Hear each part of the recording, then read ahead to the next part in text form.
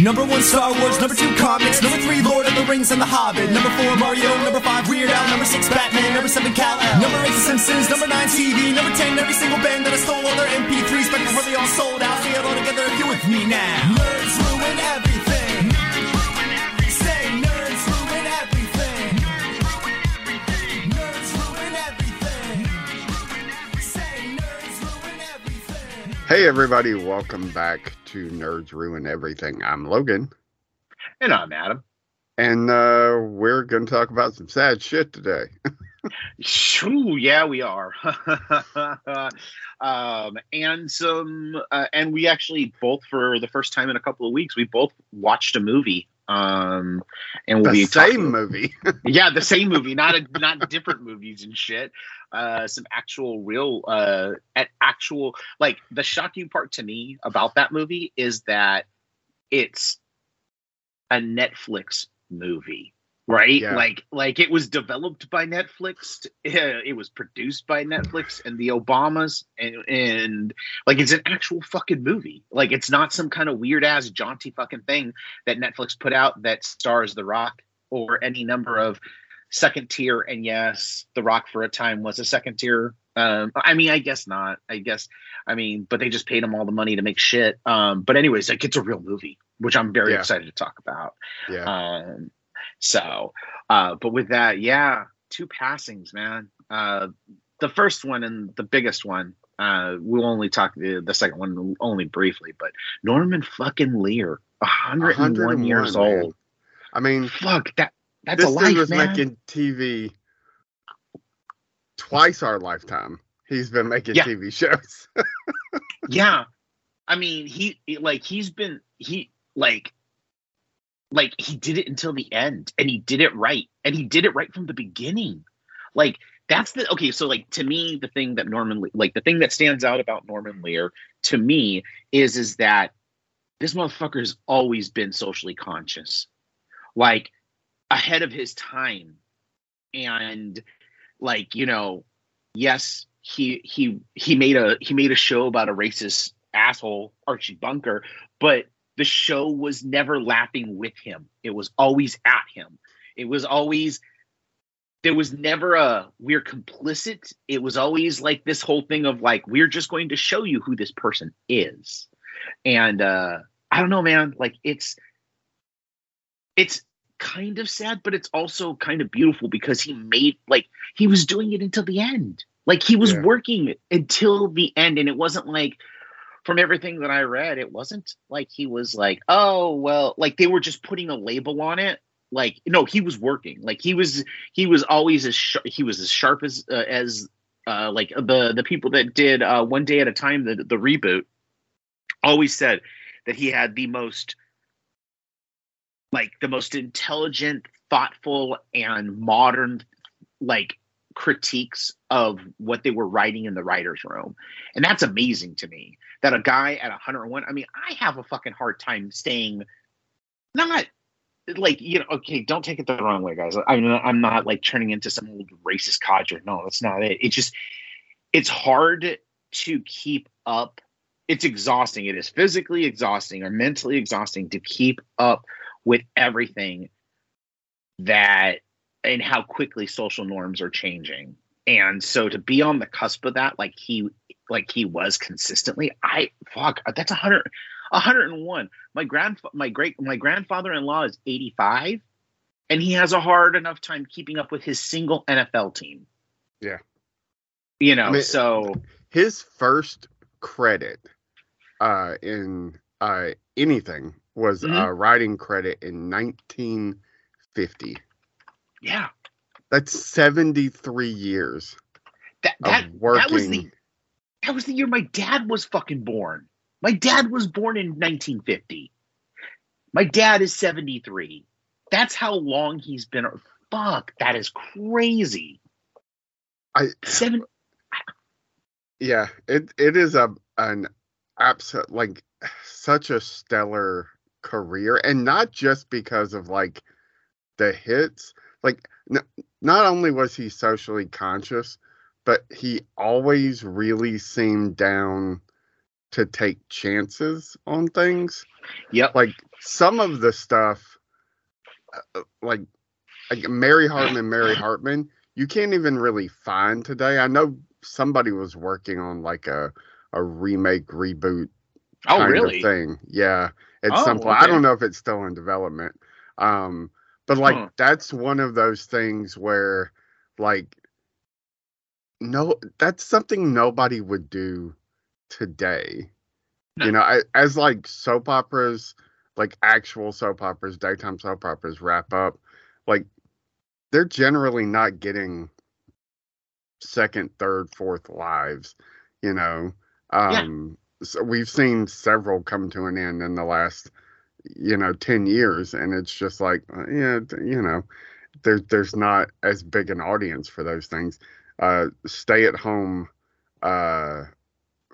parents, men or women, it's not really much of a thing anymore. Like you almost need a 2-income family to survive.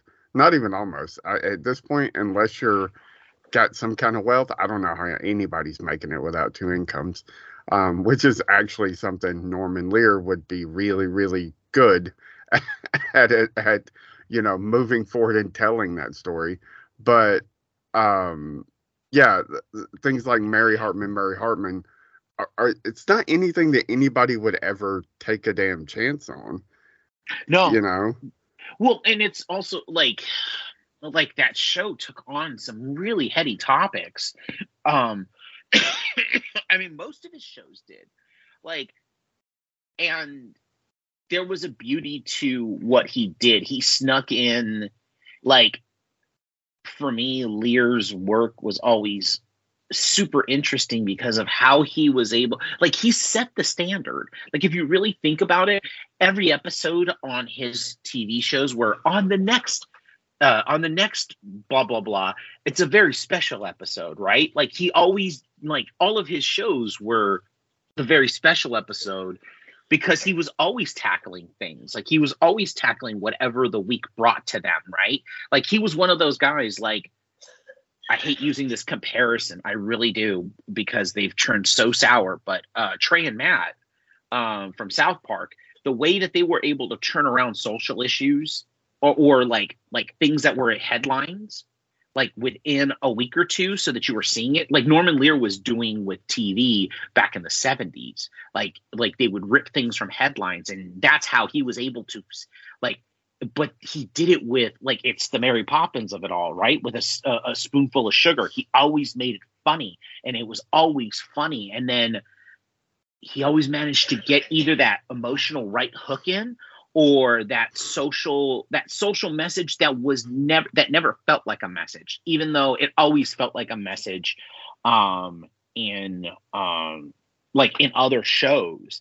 And I mean, his work laid the groundwork for stuff that ended up becoming I mean, without Archie Bunker, there's no Roseanne, right? Yeah.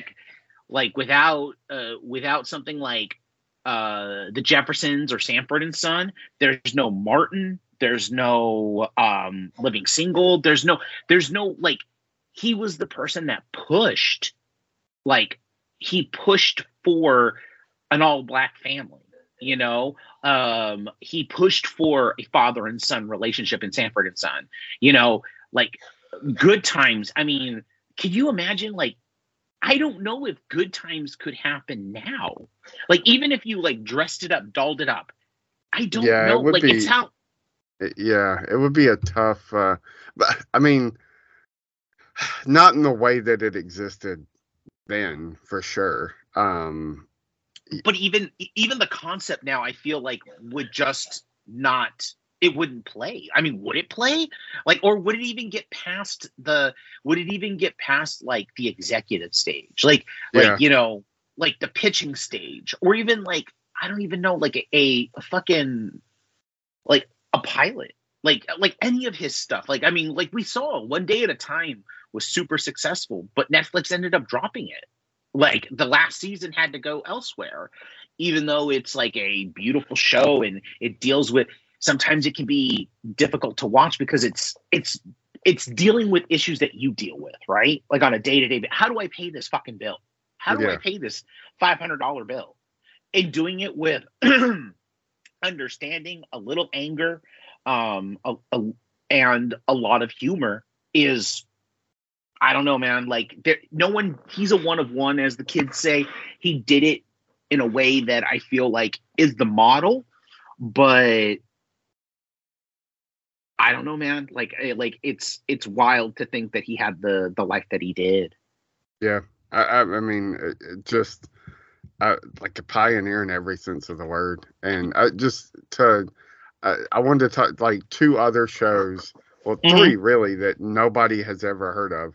There was a show, I mean, it was on when I was a year old, so I only know, these are things I know about because of like my dad or my grandmother, and like, oh yeah, there was this show.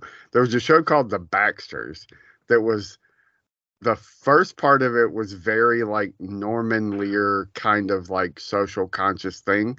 And then the second half of it was literally a talk show where they discussed what you had just seen, like with people. What? Yes. Wow. It was only on for like a season and a half, maybe just one season. But like, what a fucking interesting idea.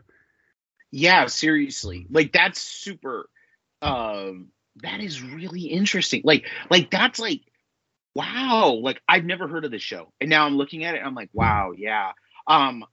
It's interesting because I'm going to tell everybody this because they should know this about his shows. If you're looking, and because it's a weird like home video thing is that I'm going to tell everybody, you're never going to get these things on DVD or Blu-ray. No. You will only get them on DVD. The reason why is because to cut costs, but also to be very how can I say this, forward thinking, because he was always forward thinking, especially with technology. He shot everything on videotape instead of film. And it was done a lot of them were done in front of a live studio audience. So the canned laughter was not canned laughter, it was actual laughter. And so like, I would strongly suggest, if you've not I watched them on Nick at Night. Like, I mean, that's how I got my fix and how I started to understand who Archie Bunker was, like who Archie Bunker was, like, because I'd seen so many things. And like, you know, like when you're a kid, you hear people talk about these things like Sanford and Sons, the Jeffersons. And then when they started playing them on Nick at Night, I got context. And then at the end of every show, like at the beginning of movies, there used to always, like at the end of every TV show back in the 70s and 80s, there was always like a logo, right? Like the most famous one, I think, for all of us was Sit Boo Sit, good dog. Yeah. But like everybody, Desi Lou, Norman Lear had his logo, and to watch all these shows, at every single time, any one of them was always like, you could always guarantee that it was like the good ones, the elite ones were always by Norman Lear. And you got to know the name because of the title at the end. And then it started me on a path of finding out who he was from my parents. And like each of them had their different perspective on Norman Lear, which is always funny, right? Like, you know, like everybody has an opinion. And I think that Norman Lear would have loved that. Like he wanted nothing more than people at their dinner table talking about the episode from the previous night. Like, that's what he wanted. He wanted people to be engaged. And I don't know if there was anybody, like, has there been anybody that did it better?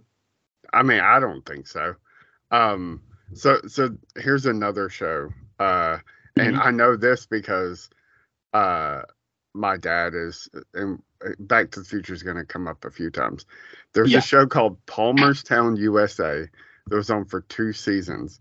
It was set in Depression era South, about a white family and a black family who become friends. And ran from, well, it might have only just been 1 season. This says, I just looked it up, 17 episodes. Okay. So that's half a season, man. That's half a season back in the day. Yeah. So ran from 80 into 81 and starred a very young Michael J. Fox, who after the show was canceled would go on to star in, one of the defining sitcoms of the freaking 80s. Can we just take us a little side route to just talk about, so like I saw this like stupid internet thing, this internet interview with Timothy Chalamet, because the Wonka movie, like let's not talk about it. Paul King should just go back to Talking Bears. But so he was talking, and he called Tom Holland the Riz Master. And I mean, we all know what Riz means now. If you don't, look it up. But like, I just want to say the original Riz Master is actually Michael J. Fox. Why? Because this kid played a little fucking squirt of a Reaganaut. Like a Reagan, like he was literally like Michael Douglas Jr. in the show, but America fell in love with him. Like everybody loved Michael J. Fox, even though he was like the worst kind of little kid. Like he's the kid now that we make fun of because he's like a future little fascist. Like that's literally what Michael J. Fox was playing, but he was so fucking charming. He had so much riz. He had so like the camera loved him and they fell in love with him. Like that to me is wild. Like just taking a step back and just talking about it, because I was thinking about because when you mentioned the Back to the Future reference that you did last night, all I kept on thinking about was the goddamn music, fucking Alvin Silvestri, kind of the.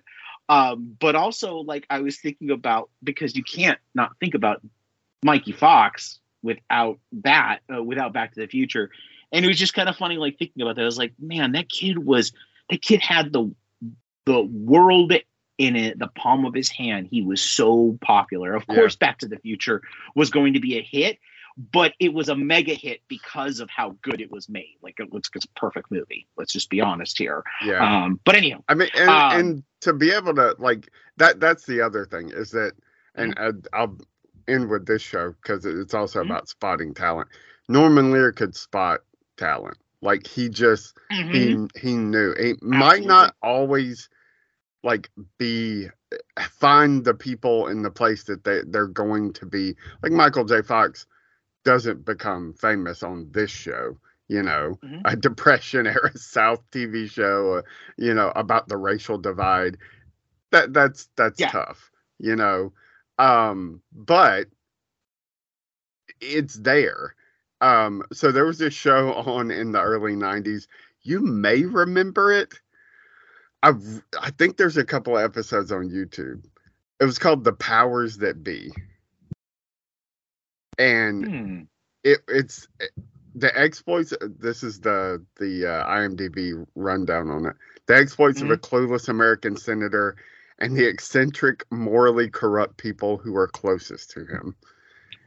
Oh my God! I've never heard of this. I've never heard of the show. And that John Forsythe and Holland Taylor are the senator and his wife, and they're both so great. Like Holland Taylor, I think she is one of the most underrated comedic actresses.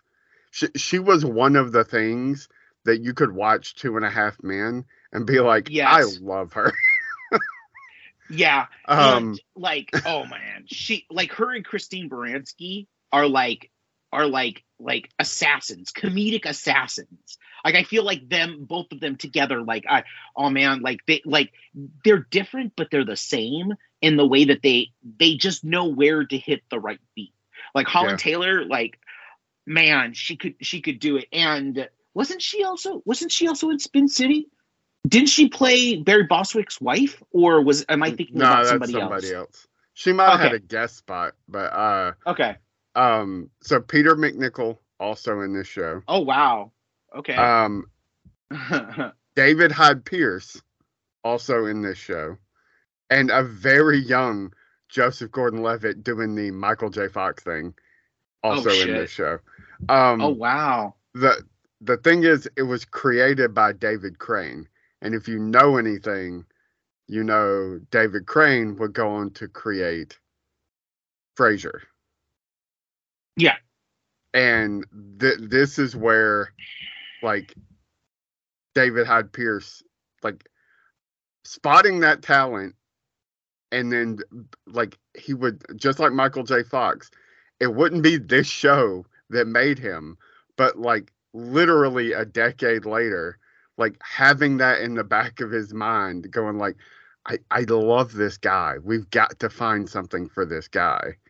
And going, oh, okay, we're going to write Frasier a brother. And just so we have something for David Hyde Pierce. Like, it's, yeah. I think there's a few episodes on YouTube. I don't know if it was, what? Don't bark at me. Sorry. No, it's all good. Wow, dude, like, yeah, he was always a guy, like, every aspect of his life, he did it right. I mean, this is a man who won the Peabody Award, the Peabody Lifetime Achievement Award, not once, but twice. Who the fuck wins that award? Yeah, twice? Who wins the Lifetime Achievement Award twice? But the Peabody Award, which is all about, it's like, okay, so, like, as it's described on the website for the Peabody Award, it's a program named for the American businessman and philanthropist George Peabody, honoring what are described as the most powerful, enlightening, invigorating stories in television, radio, and online media. Like, this dude won it twice. This dude also was in World War II as a radio operator in a B-27 Flying Fortress, flew every single one of his assigned 52 missions, and won a distinguished medal for his service in World War II. How the fuck is that possible? Like, this man, like, if there is ever a time, or if there's ever somebody that should take on, like, you know, we talk about biopics. There's one out there right now with Bradley Cooper that everybody isn't falling in love with. I mean, you know, the prosthetics, whatever, dude. I mean, we all know you want to win gold. But, like, this guy, Norman Lear, like, if I don't see a biopic of his life, or at least take one of 50 sections of his life, Yeah. and just make it, and it would be a thrilling, amazing piece of Americana. Like, this is a guy who, like, is a true American. Like, I look at him and I go, he's, like, you know, he was born of immigrant parents. He's Jewish. He's a war hero. He pushed the boundaries of TV.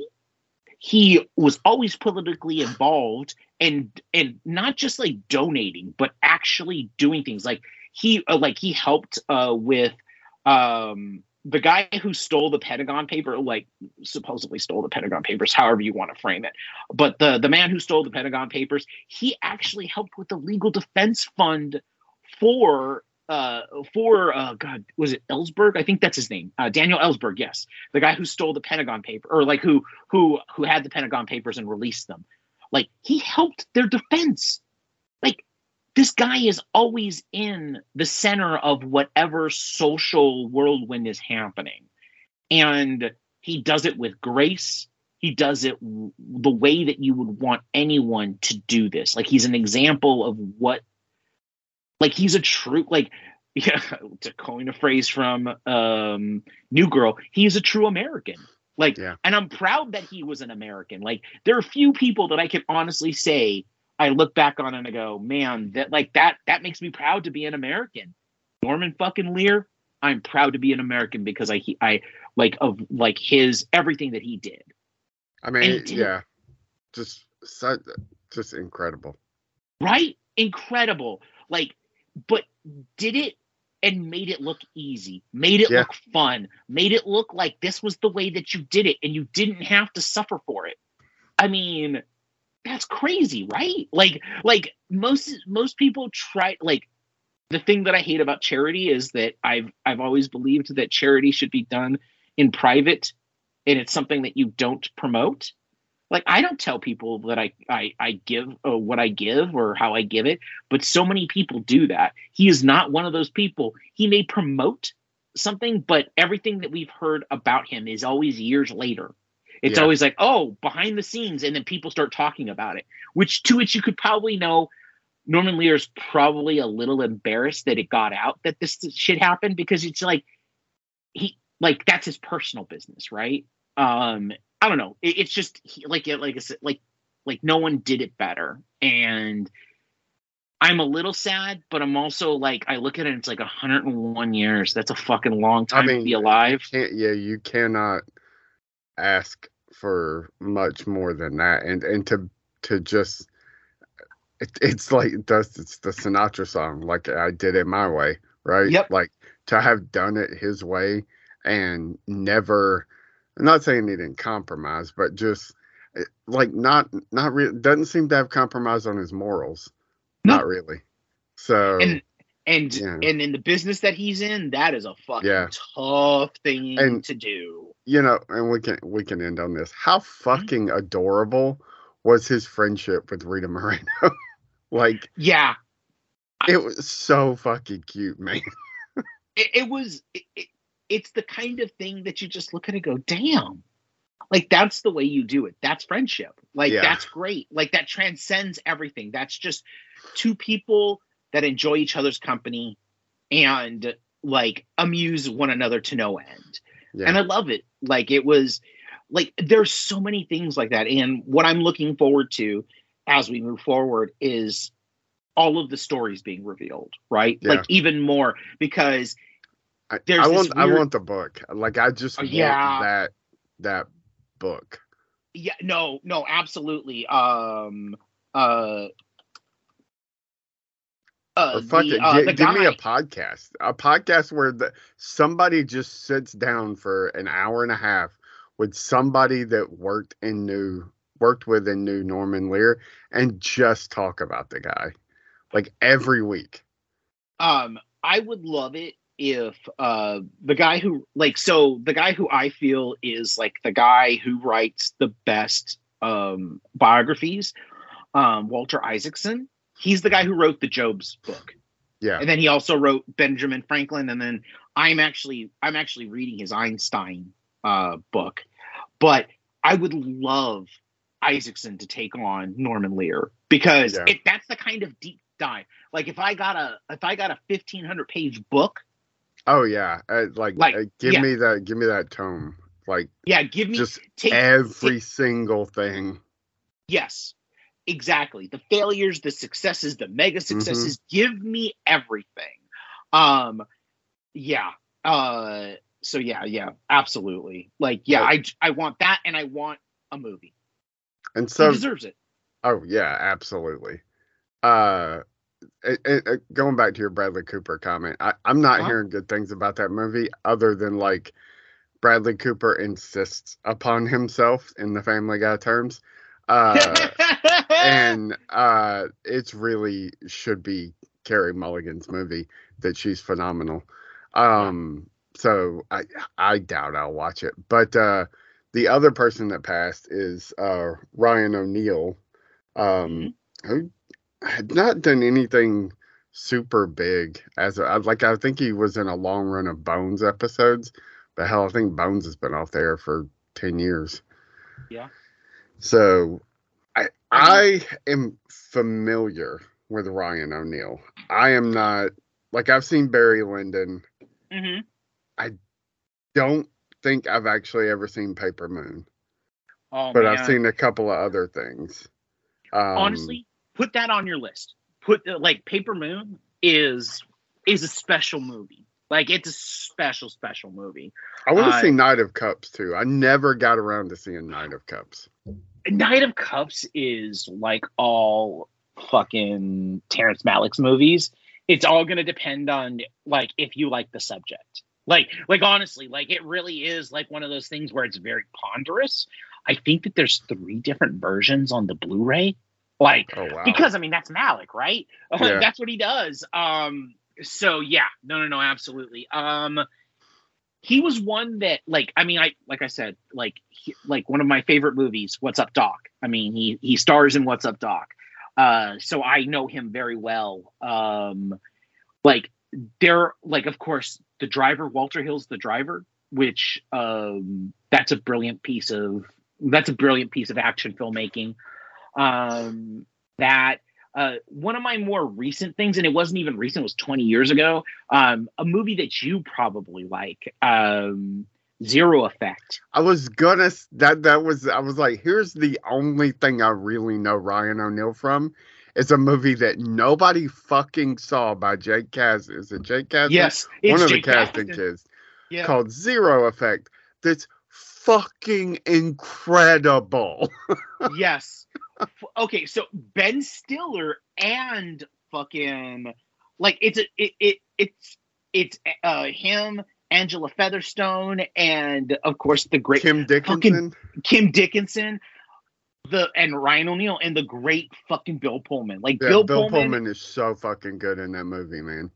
Which I have to ask. I have to tell a little side story about Zero Effect because Bill Pullman.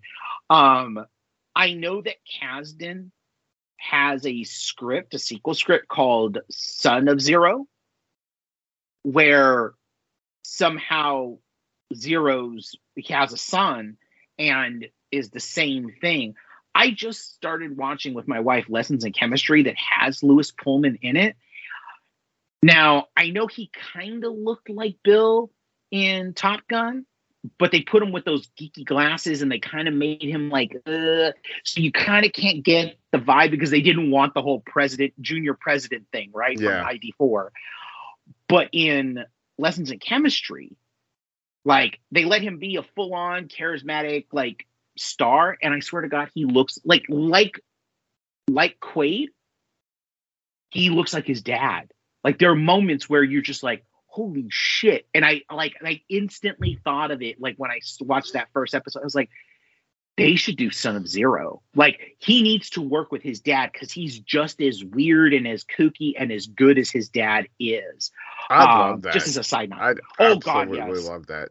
Zero Effect is such an underrated gem of a movie, and just reminds me, we were kind of texting about this the other day, of this time when like you could make movies like that. I mean, I guess they kind of sort of still get made, but like not in the same way.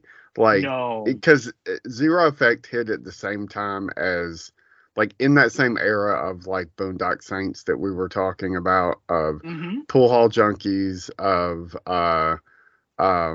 what was the other one we were talking about? Pool Hall Junkies,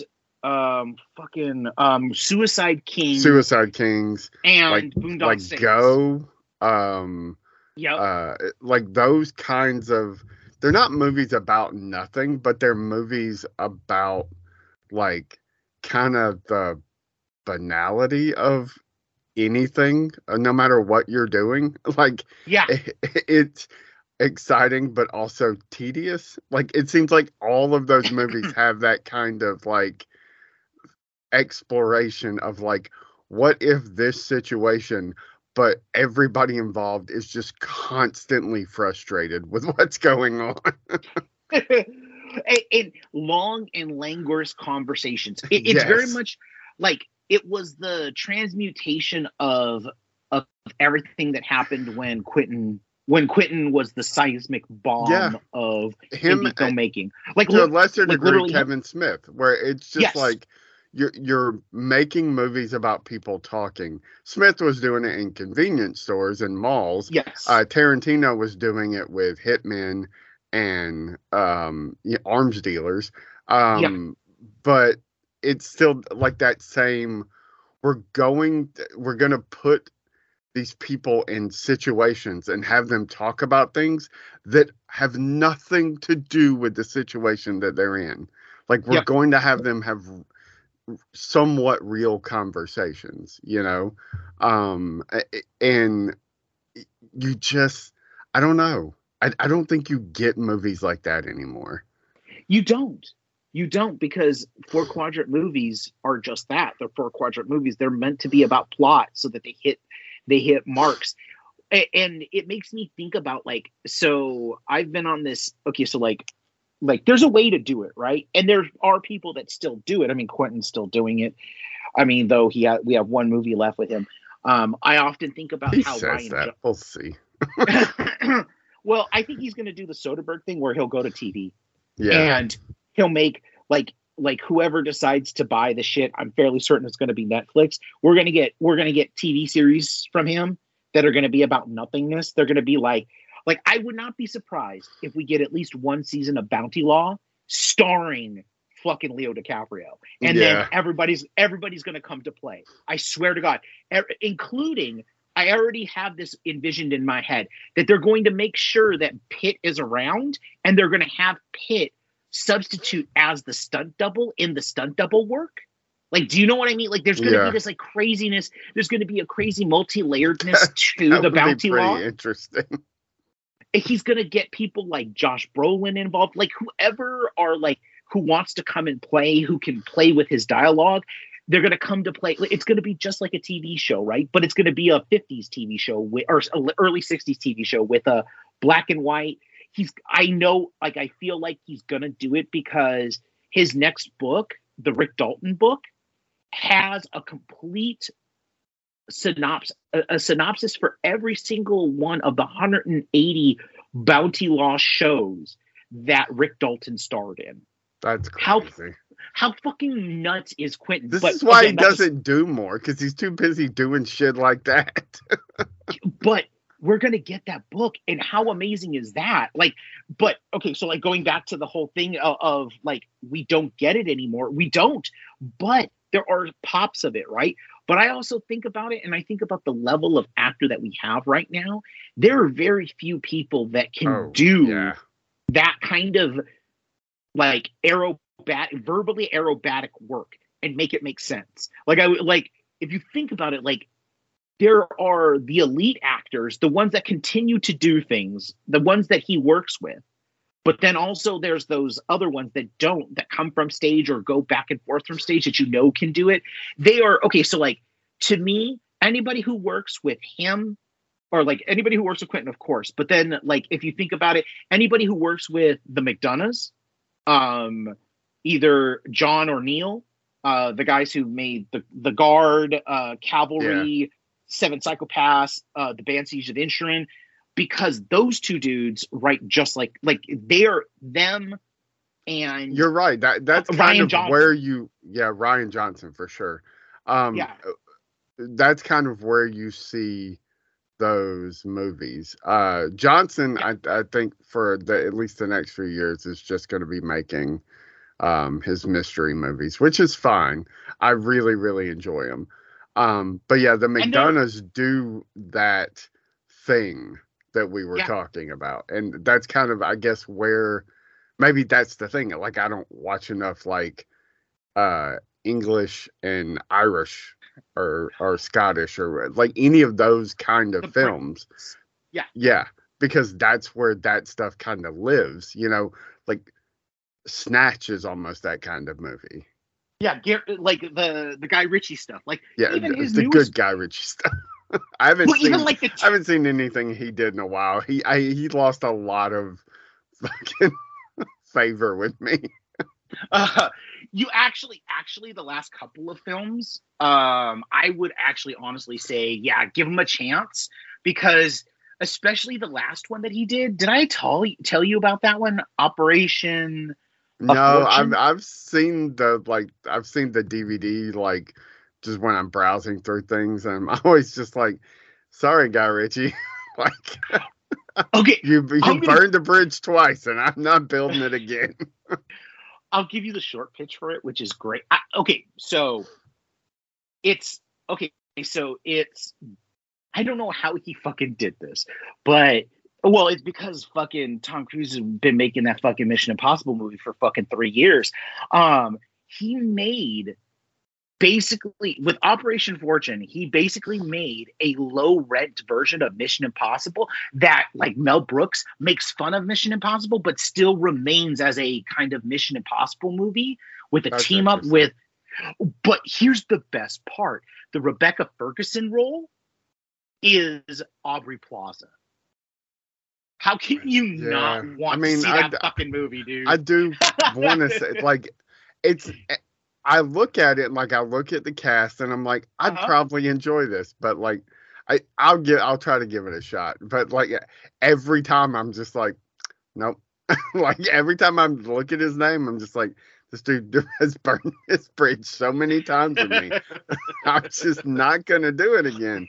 But I'll have to give it a shot. All that to really go back to and say that Ryan O'Neill's fucking phenomenal. He's definitely. It's hard to say he's the best part of Zero Effect, but that whole movie's great. The whole cast is great, and I don't know there's one you can easily find. You probably find Paper Moon way easier than you can find Zero Effect. Paper Moon's on the fucking is in the Criterion, or is on the Criterion channel. I think I might be. Oh, there you go. Collection. Yes, I think it is. I'll double check for you, but Zero Effect is not even on Blu-ray. It's on DVD. I still have my DVD. Me too. Yeah. Like it's you know what? Another one. Great. I'm sure you may have seen it. You may not have seen it, but there's a movie called Thursday. With, yes. With Thomas Jane. I actually own that on Blu-ray. Yeah. That's another one in that like crazy era of like not ultra violent, but there's these violent movies that aren't really about what you think they're about. Like Thursday's a really, really good one. Yes, it was hard to find I mean, it's still not really easy to find, but it was hard to find for a long, like you couldn't even get a DVD. You had to track down a VHS copy of it. Mm-hmm. No, absolutely. And like, yeah, it's really good. Like Thursday, and it not only has Thomas Jane, Ryan O'Neil, but it also has Glenn Plummer and a very young, right off of In the Company of Men, Aaron Eckhart. Yep. Which like I even quoted it as like it's a Thursday, a late 90s Tarantino infused crime dark comedy is being released for the first time on Blu-ray. That was my log line for it. I just sent you my article about it, so you. But yes, he is actually in it. It's kind of crazy that if you really think about like up until about the early 90s, Ryan O'Neil, I mean, he was doing it. And his daughter, like Paper Moon, Tatum O'Neil, she became a star for a time. I mean, think about it, like between that and Bad News Bears, I mean, she gets an Oscar nom for Paper Moon, and she rightfully deserved it. That kid is so fucking good. I think that she invented the uncute I hate you teen or child. Like she was like the first foul-mouthed child in movies. Like I think that's the reason why Paper Moon works, is because she doesn't, like, her dad plays a con artist. I mean, like, it's about a con artist that goes on a trip with this girl that could or could not be his daughter. And I mean, it's a very oft-told story now, but at the time it wasn't. And like you watch it and there's this sense of like, oh, this is the first time that they were able to do this, like let a kid curse, let a kid smoke, like do all the fucking things that like there's no like, what do they call it? There's no cleanliness to the kid. It's not like she's a real kid, like scrapes on the knee, dirt on the face kid. It's not like, oh, I'm gonna be cutesy, I'm gonna be Kevin McAllister. Though, shout out to Macaulay Culkin, who finally got his fucking star on the Hollywood Walk of Fame. It was so sweet, man. It was so sweet. Oh man. And then also, Catherine O'Hara coming in. Macaulay Culkin looks so good, and Seth Green looks like he's aged so much. Like, I was just like, oh wow, Seth Green looks, not that he looks bad, like, but he's definitely wearing his age. I mean, Macaulay Culkin looks older for sure, but like, dude looks really good. Well, I mean, the Culkins, like all of them, like, they're so genes. fucking, it's ridiculous, man. It is like, that shows you right there, like, so much of it is your genetic makeup. And it's like some people are just fighting, like me. I'm fighting a losing battle. you and me both, brother. You and me both. But yeah, like that was just kind of beautiful. Like Yeah. watching Catherine O'Hara talk about her because what I think a little known fact that people don't know is that Catherine O'Hara is his aunt. Yeah. Macaulay Culkin's aunt. And she, of course, that makes perfect sense when you realize that she was the one who gave the speech for the Hollywood Walk of Fame. And it's just kind of like beautiful, and also like kind of makes me ask, why the fuck did it take this long to give Macaulay Culkin a star on the Hollywood Walk of Fame? I mean, literally 30 years after he So, like, here's the thing: is that Home Alone wasn't his first movie. It wasn't even close to his first movie. There's a great movie with Burt Lancaster. You've probably seen it, and I've got to add it to my list. You know what list I'm talking about. It's called Rock of Gibraltar. Have you seen this movie? Not for a long time. So, like, when I think of that movie, man, that fucking movie, like, makes me want to cry because it's all about a grandfather and his passing, and then what they have to do when he's in the movie. Macaulay Culkin, it's I think his first role, but I mean he was also in Uncle Buck. Uncle Buck Abby is Hoffman. just so. Every time I see it, I'm just like, I know people talk about this movie, man. It's so damn good. Like, we forget how good John Candy was and how good we had it. Like, he made some, like, but, like, for the most part, he was so fucking good.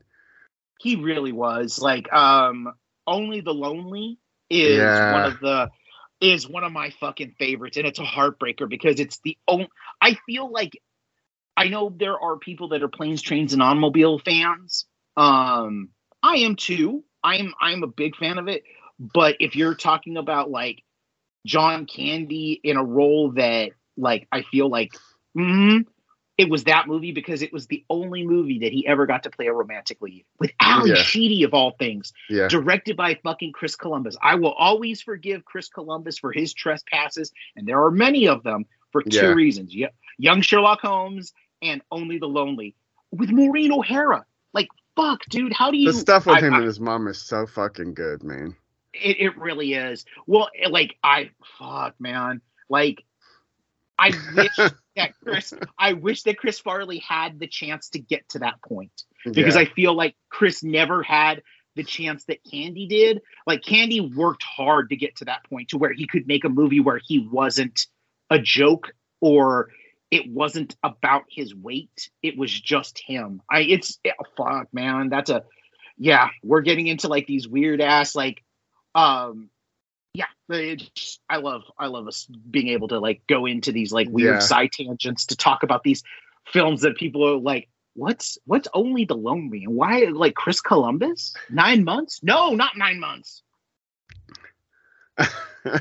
Well, we can get on the like straight path. Yes. And just jump ship and talk about fucking full-on spoilers and everything. So if you haven't watched it yet, which it's only been out for a day or a couple of days by the time this comes out, go watch Leave the World. Well, I don't know. Maybe go watch Leave the World Behind on Netflix. So I'm gonna preface this, okay? If you are in a good mood, if you are not like, if you're in a point where you're not worried. Yes, if you're not worried about the world and the state of it, like, okay, you're good. Watch this. But if you are having a moment, or you know the anxiety and dread that Mr. Robot creates, like if you've seen Mr. Robot, don't watch this movie. Don't watch this fucking movie, okay? Like, I texted Spencer when it was over and said, "For the love of God, please don't watch this movie with your wife." Oh man. Okay, so like my wife read the book that this is based on. She fucking hated the book, right? Like, okay, so like this just tells you, okay, I'm just giving you guys context here. She hated the book. It was like, so she read it in 2020, mid-pandemic. It was just not the book for her.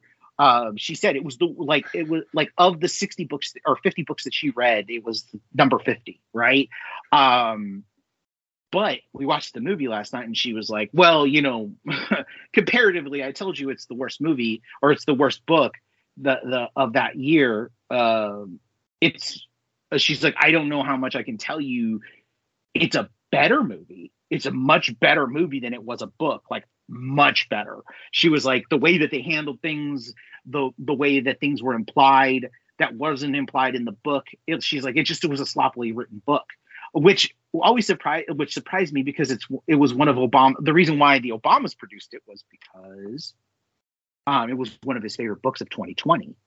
So like she was always like, she's very big on clean writing. She doesn't want you to fuck with the form because all it does most of the time, authors don't know how to do that. So it becomes this sloppy bullshit.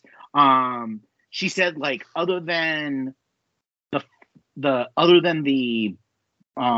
beginning opening moments where they get the Airbnb and the ending, which we'll talk about in a minute, it's pretty much the same thing. It's just, she's like, the visual context which the director brings, she's like, it was a lot different. And she's like, and better, because it wasn't as anxiety inducing in the book, even though there's, she's like, I've read books that are super anxiety inducing. This is what I think that the author was trying to do, but couldn't do.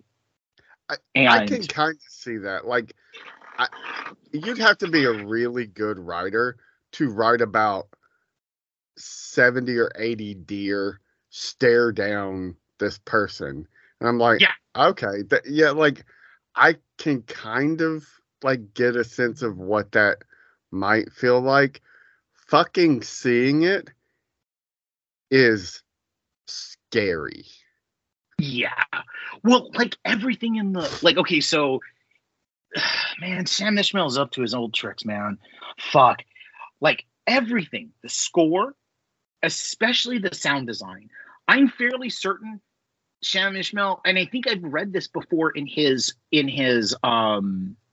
interviews that he's done, where he talks about soundscape and sound design and how he forces his sound designers to put in sounds that he knows that are on a sonic wavelength to induce anxiety in people for small periods of time. So like that soundscape that's happening is meant to raise your blood pressure, is meant to make you panicky. Fucking does. Every fucking time. Like, it's worse than a horror movie because, like, so you're watching a horror movie and you know the music is also designed in a horror movie to get your tension up, and then you'll either have you'll have a couple of jump scares and then you'll have like the real thing happen. And after you see that a couple of times, like, even if you're a little tense, like, you're already like, like, oh, this is not going to be a murder because we haven't had a jump scare yet. Like, this will be the jump scare. The next one will be like a fake out. And then the next one, will be the actual, like, it's very formulaic. Every fucking time in this movie, it like, I could never tell what was going to happen. Like, I could never get a sense, like, I can't get my hands on it, It's like trying to hold water. Like, I cannot get a sense of what the dread is going to be. Yeah. Like, the towards the end of the movie, or in the third act, when the whole family sleeps in the bed together, and then Julia Roberts is going to wake her son up. Like, you thought he was dead. Yeah, I did. I was like, the way the music, I was like, this kid is dead. I'm about to have to watch this woman come unglued because her son is dead. And I don't know if by then I was just like, I don't know how much more of this I can handle. Like, I really, really don't. Like, okay, so like Sam Ishmael basically took all the lessons he learned from the Mr. Robot prison section of and basically took all the lessons he learned about tension. Because like, there'll be one thing that I'll tell you, the thing that stops me from watching that fucking series again is that prison, the section that takes place with Elliot in the prison. Like, fucking dude, I cannot handle that. It's so intense. It's so just kind of like a horror movie, but not. It's like there's this realism that Sam Ishmael takes and heightens that, like, and he does it without violence. And that's the fucking thing that I feel like separates him and makes him somebody special, but it's also going to be something that everybody rejects. Like, this movie is not a feel-good movie. I don't know why they released it in the winter. I guess because of awards, but Jesus Christ, this thing is super effective in the way that it just continues to gut punch you and take you off your feet. It's not just the gut punch. It's the fact that you don't know what exactly is going to happen next, like you said. Which is written into the fucking plot. Like, you get Mahershala Ali's spiel right at the very end about, like, bringing down a society or a country. And letting it, oh man, that was scary shit. That's this whole fucking, like, not only are you watching these people experience it, but you're kind of experiencing it too. Because it's like, I am coming unglued. Like, well, I don't know what the fuck to do. Well, and the brilliant part is that this is a movie that takes basically the end of the world and makes it like, it goes farther than Night of the Living Dead, where it becomes a subjective movie and you're in the subjectiveness, but it never is like a singular voice, right? It's about this family. You're closed off from the world like they are, and you're experiencing this situation as it evolves like they are. And like a families, because it's two families, and like I said, like, it's very much like I could see Ishmael looking at it and going, "Oh man, this is Night of the Living Dead." Like, think about it. Like the like, as soon as you put Mahershala Ali and his daughter, and you put like Ethan Hawke and Julia Roberts against not against one another, but in a situation that is tenuous to say the least, you instantly get the vibes of Night of the Living Dead, right? Yeah. But it's kind of, it's brilliant because it's always implied that Julia Roberts is a racist, but it's never said that Julia Roberts is a racist. You know, and the way that Mahershala Ali deals with things, it's very much so like, it's never implied, but it's always like, he's navigating a world and he's dealt with these type of people before. He knows how to deal with them as a people person, right? And him having to kind of navigate it. It's very interesting how, and I keep on going back to Mr. Robot, I know, but it's the only thing I have reference for this on, because it's such a major monumental work for Ishmael. It's the kind of things that he did it's always like, he takes it to the nth degree. Show, don't tell, right? Like until you've gotten to a point to where you know the characters, then you can have these beautiful soliloquies, because you have you have fucking Mahershala Ali saying these things, but he's also earned that because we've seen these relationships and situations evolve. It's kind of like, it's almost too effective. Like, is that possible? A movie about anxiety and terror and the end of the world being too effective? I mean, my first thought, like, once I kind of really understood what the movie was going for, I was just like, this motherfucker made a prequel to The Road, man. Like, yep. Mm-hmm. And I know those are both books and by two different authors, but just talking about cinematically, like, The Road opens so bleak and desolate and fucking depressing, and this movie doesn't start like that, but like, it gets there, and I like, what the fuck is next? And like, I know we said spoilers, but like, and not to jump all the way to the end, but like, I, and I know a lot of people are going to be pissed off with the end of this movie, but Yeah. where the fuck do you go from like these two people who like really don't fucking like each other, having basically a standoff with wild animals who could have trampled them to death, then traipsing through the woods only to come across like a view of New York City in fucking flame and smoke. And what looks like a dirty bomb has just been set off. Yeah. Like, I mean, wow. Like, I thought that if they had cut to black at that point, I think I would have slow clapped because it's a brilliant moment. And here's where I feel like, for me, it falls off. But I don't know. I have to sit with it. I like the ending with the girl. I like it. I have to sit on it. I'm gonna be honest. I didn't like it when I first saw it, but it's made me think about it a lot. I feel like it's such a fucking commentary on how we are just, and it's, I mean, it's kind of what we started the show talking about over a year ago. This idea that like the fucking apocalypse is coming, and we're just like, I don't give a shit. Can I still stream Friends? Exactly. And to be perfectly honest, like the movie got me. Like I know it got me when she was like, I know what I have to do. And I was like, oh man, this girl's going to kill herself. She's just going to kill herself. Like that's what my honest thought was. Like that's how like he got his meat hooks into me, is that I literally, he fooled me, because there's no such like, and I think it's the way that like there's a lot of comments about society, like the way that siblings treat each other, the way that like, you know, there's so much. So I was thinking about it last night, and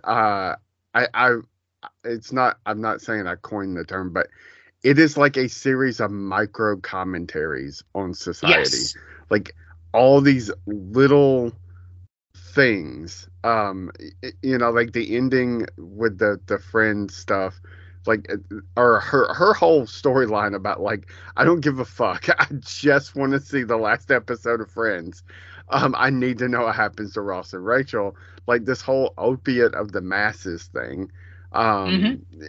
Yes, like there's certainly a commentary there, like you're right, the family bonds, especially the brother sister relationship, like this idea of like they're both kind of like on the edge of everything, and they know something's not exactly right, and he's just persistent on like feeding that into her, like amping up her dread. Yep. You know, and it's fucked up, but also it's exactly what happens. Like it's not untrue. No, absolutely. I mean, like absolutely. Like and like even the relationship between GH and his daughter Ruth, like Mahala playing Ruth Scott, like playing Ruth, like man, I've known women, I've known young ladies like that. I've known young ladies like that. She's literally like there's no, it's weird because like the way that this was conceived as a movie that would reteam Julia Roberts and Ethan Hawke with Denzel Washington. And I don't see it. Like now that I've watched it, I only see Mahershala Ali because I feel like there's a difference. Like Mahershala Ali makes, I know that Denzel elevates people, but I feel like Mahershala Ali makes people better by being in a scene with him. And their relationship and the way that he's trying to calm her down is a way that I feel like it's something that I I don't want to say that Denzel couldn't pull off, but I feel like it would have been different with Denzel. Like it would have been more authoritative. Where Mahershala Ali had, like, it's the thing that we saw him, like what got him his Oscar in Moonlight. It's the whole thing of a soft touch, an understanding touch. Like, he is the dad that everybody wants. Like when you watch him interact with Ruth and how she's so angry and she has every reason to be, right? Like, everything that she's doing, she is justified in doing. All the microaggressions towards the Julia Roberts character, Amanda, like, completely deserved, because it's her fucking house. It's Ruth's house. But then the way that like he comes in, GH comes in and is just like this perfect father, and he's not perfect. He makes mistakes and we see it, but the way he course corrects, the way he handles her with a gentle touch is so beautiful. And it's something that's not commented on, but you watch it and you go, man, this is just all around. This is heartbreaking. Yeah. And it's also like a comparative between the helicopter parent or the parents that are like latchkey parents. I mean, like, literally those, like, the two, like, Amanda and Clay, played by Ethan Hawke and Julia Roberts. I feel like the reason why they casted them was because of our goodwill towards them. Because if you really think about it, they're shitty parents. Like, you watch them throughout. I mean, those kids fucking traipse off, and like, I mean, I guess I used to do that too, but like, I don't know. I was just like, all this shit going on, you're just gonna let your kids wander off in the woods? Yeah. Like that's the exact point. Like, oh, okay, well, go off and play in the pool while the adults discuss the fucking end of the goddamn world. When they show up and Ethan Hawke and Julia Roberts are discussing in the other room about letting GH and his daughter stay the night, and Julia Roberts is like, he could like sneak up there and like just have his way with Rose, or and he goes, Clay goes, you don't think he'd try to rape Archie? Like, what the fuck is wrong with you, dude? But at the same time, like, okay, so like, here's the thing. Like, I watched that, I laughed, and I went, wow, that's the way he deals with his wife. And that's the way he's always dealt with his wife. And that's the reason why they have that moment where he's like, oh, so the kids are gone? And she rolls her fucking eyes, and she goes, you have 15 minutes. Because it's that, like, there's a shorthand to the relationship that is so funny, but it's also so goddamn cutting. Like, that, I think it's the Ruth scene on the, like, with the fire pit, where she fucking sums him up so perfectly. She's like, like, you're the dude that could sleep with his students, but chooses not to. Right. And that's a specific kind of asshole, right? And Clay is that specific type of asshole, the guy that gets to just breeze by, like she says, like, you've never had to work a day in your life, and you go ahead. Yeah, I was gonna say, I think it's truly evident when, like, so GH and his daughter show up at, not the middle of the night, but it's like midnight or some shit, and he's just like, yeah, come on in, let's talk. But in broad fucking daylight, he's driving down the street in the middle of nowhere and runs into a woman screaming hysterically in Spanish. Mm-hmm. And he can't understand her. So his solution is to just fucking leave her. Because of, like, because he can't communicate with her. Like, he can't do anything in that situation. Like, there's no way for him to come out ahead or seem like a good guy, or, like, there's just nothing. And so he gets so wound up that he's just like, I'm sorry, and then just drives away. Like, I mean, I understand you can't stop her really from, like, screaming, but, like, you're just gonna leave her in the middle of nowhere? Yeah. I mean, which, like, Yeah. I mean, you like. There's no like. It's a weird. It's a weird plot contrivance that feels more like something out of a Black Mirror episode. Yeah. Then like, and here's the thing. I know that a lot of people are going to compare this to both not only Black Mirror but Twilight Zone. And I'm going to tell you guys, this is not that. Like, it's not an extended episode. This is a much different. This is not technology is bad, like that Black Mirror is always talking about, like to a almost stupid degree. Yeah, I just said it, guys. Your favorite show that you guys love and adore, I'm not into because all it is about is technology is bad. I mean, at least Twilight Zone and Rod Serling's brilliance understood that, fantastical stories require like more than just one theme. But anywho, this is not that. Like, this is a very different animal. Like, this is more like, I find it funny because it's more about, like, ultimately at the end, this is more about what happens, what like people at the end of the world rather than like the end of the world, right? Like there's scenes that like invoke that kind of genre, right? Like the Tesla scene and that fucking the Tesla robot scene.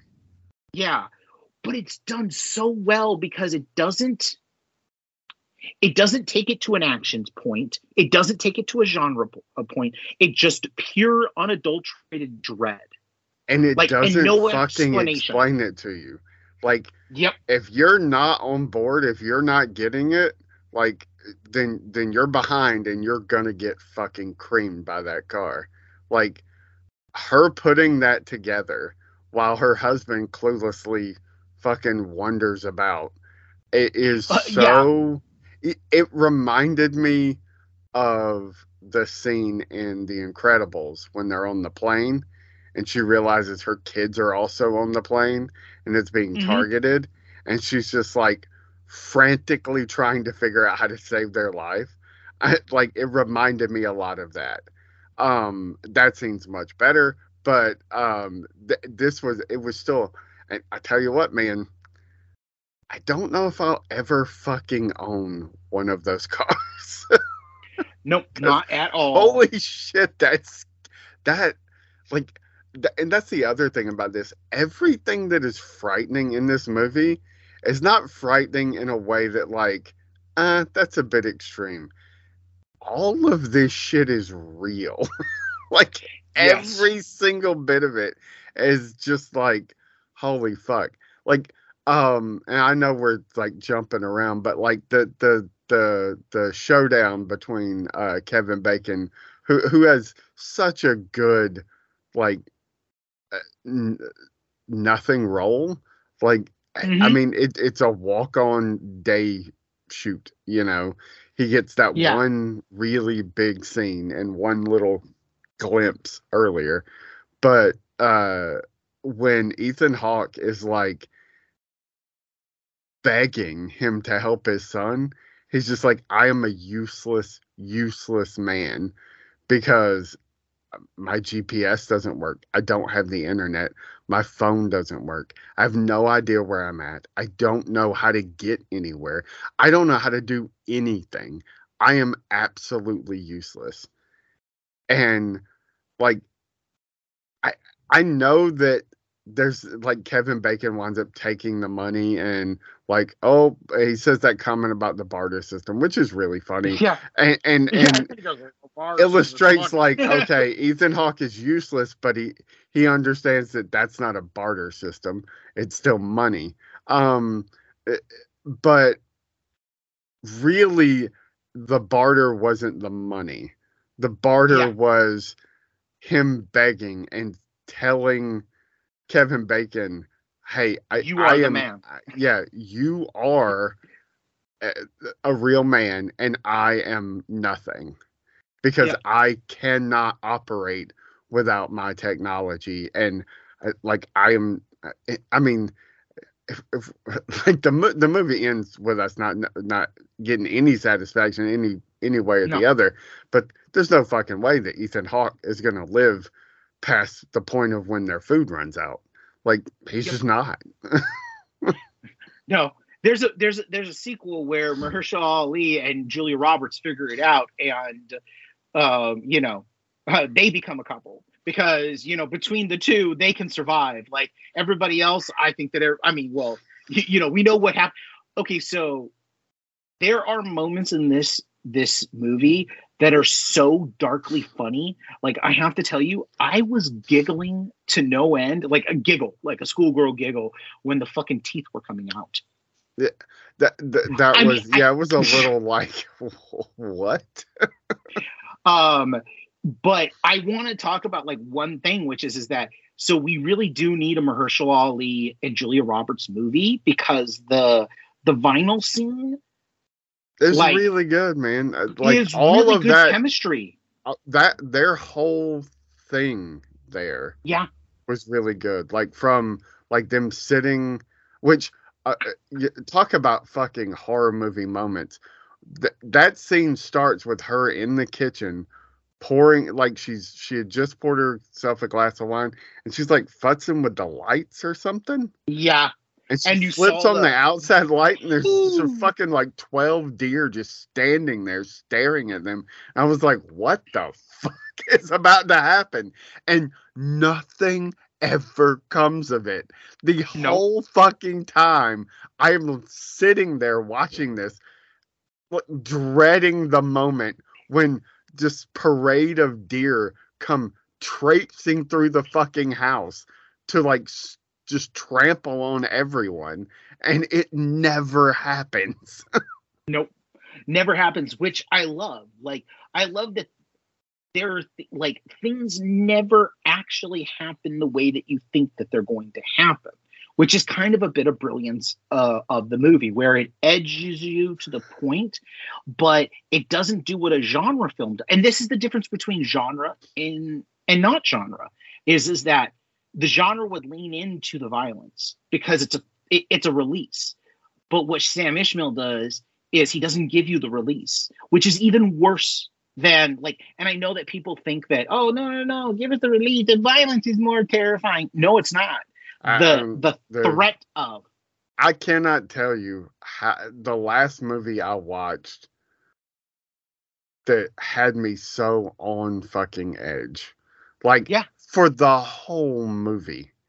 I mean, from the point of the oil tanker, like, beaching itself on, I was just like, what the fuck is, like, what's going on? You know?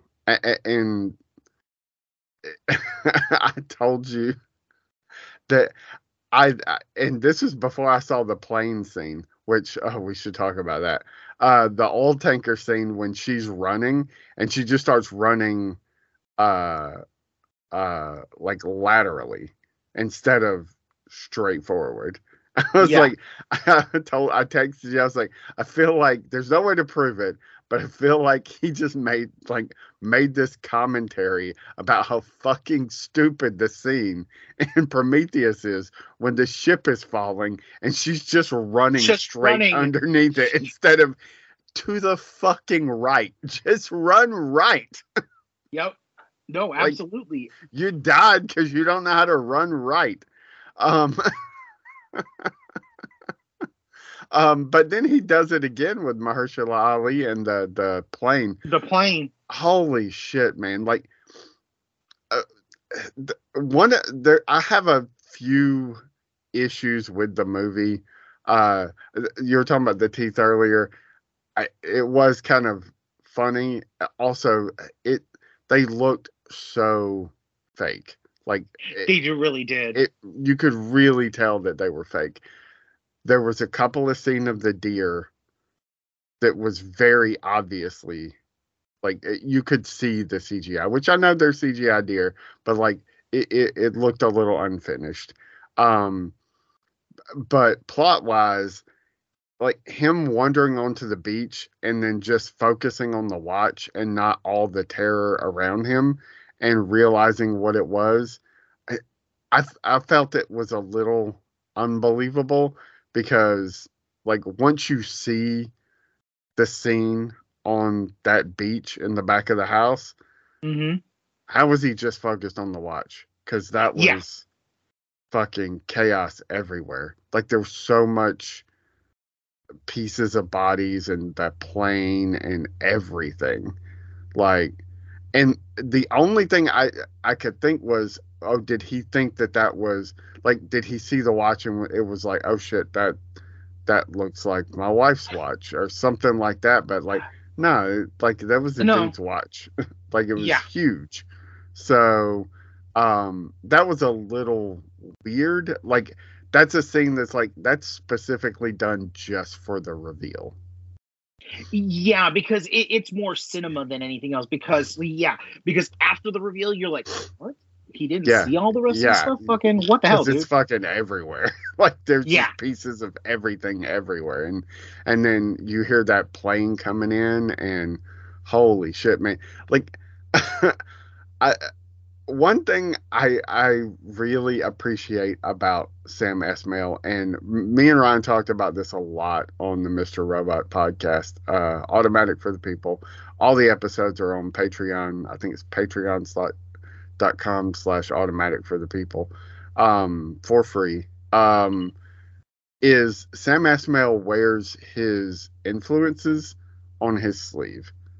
Like he does Yes. not ever really shy away from, like, I'm as influenced by Back to the Future parts 1, 2, and 3 as I am by Hitchcock, you know. And while there are people that will agree those are cinematic masterpieces, they're also on far opposite ends of the spectrum of cinematic masterpieces. But he does so many Hitchcock riffs in this movie. Like it happened a lot in he had another show for 2 seasons on Amazon called Yes. Homeland, and Yeah. and there was a lot of Hitchcock kind of references, cinematic, like the visuals in that show too. But there's so much here, and some of it is done fucking twice, 3 times even. Like there's so many Vertigo style shots. Like there's Yes. the plane scene in North by Northwest is fucking done twice in this movie. Yes. Once with the boat and once with the plane. It was No, the boat too. So 3 times in this movie 3 because times. the's Oh, 2 Jesus, yeah, planes. that's that There's are 2. There's the drone drone. and Oh a my plane. god. Yeah. He's like, I want to do this all. That's funny.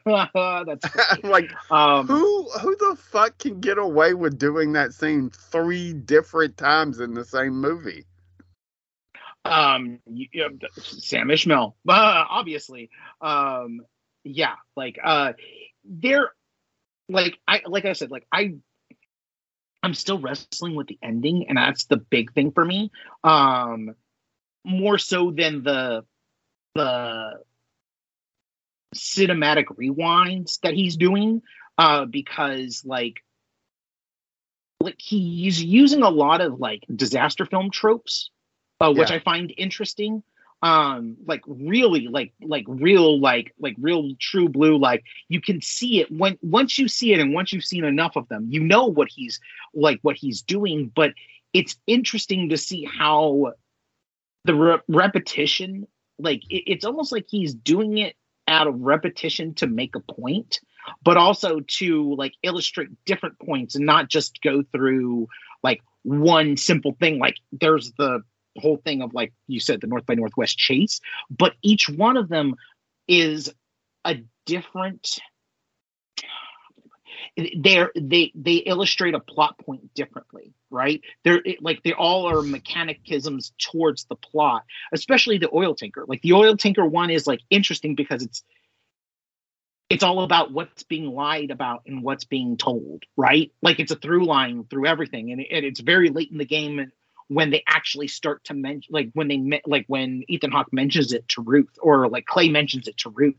And then even the drone one is interesting because it, like when they reveal it to Bacon's character, it transmutes into something different, right? Like what they thought, and then it evolves into like it's funny because like it's not truth and gospel, right? Like, and they make it very clear in the way that they present things is that it's not truth and gospel, whatever anybody is saying. It's just a theory. But because you have no outside source of understanding, you take it as gospel because it's the only thing that you can latch onto, right? Yeah.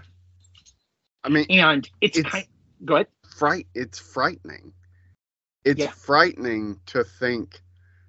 So that whole, like him telling him, hey, it's either the Koreans or the Chinese. Like it's one of the two. Yeah. And then they hand him that flyer and they're like, well, this is some kind of Arabic or something. Yeah. And he's like, oh, it's funny. A friend of mine in California, they had flyers too, but theirs were in either Mandarin or Korean. He didn't know which. Yeah. And like it's this, again, another micro commentary on like spreading misinformation, misleading people. Like that we're so fucking bold to think that we're too smart to ever be misled.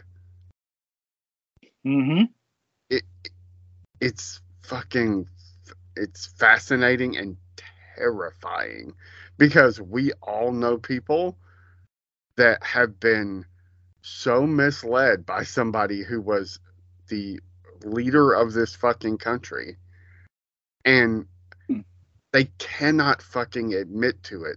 They would rather just keep buying into the misinformation. Exactly. Well, and the bit of brilliance about Kevin Bacon's character is not having him lean into that, and he makes the postulation. He's like, we've made enemies with everybody. Maybe this is a team up or a coordinated attack, and that's the kind of thing where it's like, it's interesting because you don't put him in a box, right? Like, I like that about this movie is that it never puts anybody into a specific box. It starts you out that way. Like every single instance, you're just like, oh, I know who this person is. And without fail, every single time, they're not that person. Yeah. Like they are not that person. It totally sets up like GH and his daughter, like you're like, oh, this is gonna be like they're about to terrorize them. No. Like another thing that I kind of had a problem with, and I wish he'd done something different, but who knows? Maybe they got some money for featuring an iPhone for a minute and a half. When GH is texting his wife and it's not going through, it's clearly an iPhone. And if you don't know, yes, you can never be the bad guy in a film and use an iPhone. Thank you, Ryan Johnson, for explaining that and actually kind of ruining things, because it became it's like a clear indicator now to people. Oh, okay, so they're not a bad person. Those that know. But kind of by then you knew he wasn't. You When nothing happened after the first night, it's like, oh, this is not what we thought it was setting itself up to be. Well, like my favorite part about that is like when he knocks on the door, like here's the best part about this is that I wasn't on edge. Like because like contextually, like Mahershala Ali is somebody who I've always like anything that he's been in, he's always a warm soul. Like the things that I've seen. So like when he walks up in a tux, I was like, oh, this is his house. Like this is his house, right? Yeah.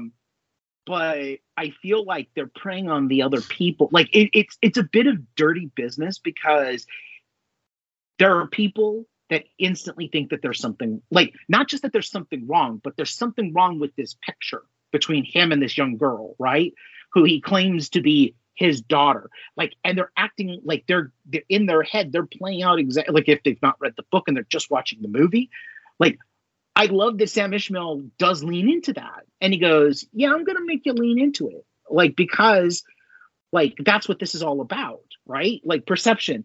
And the way that he is able to do that, but it's also like, Well, the way it's it, he does that by splitting them all up as well, right? So you yeah, have this kind of sort of moment between Julia Roberts and Mahershala Ali where, yeah, they are drunk and like you're like, oh, I know where this is going. And it doesn't go there. Like instead it goes to exactly. him talking about how much he loves his wife.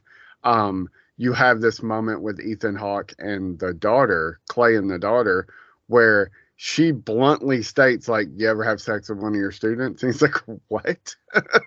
Well, my And you're favorite, like, oh, that's where this is going. He's going to be like, oh, it's the end of the world, so might as well. And it doesn't fucking go there, you know? no, And you have but this scene with Julia Roberts and the daughter later on where it's like, she's going to leave this fucking kid for dead.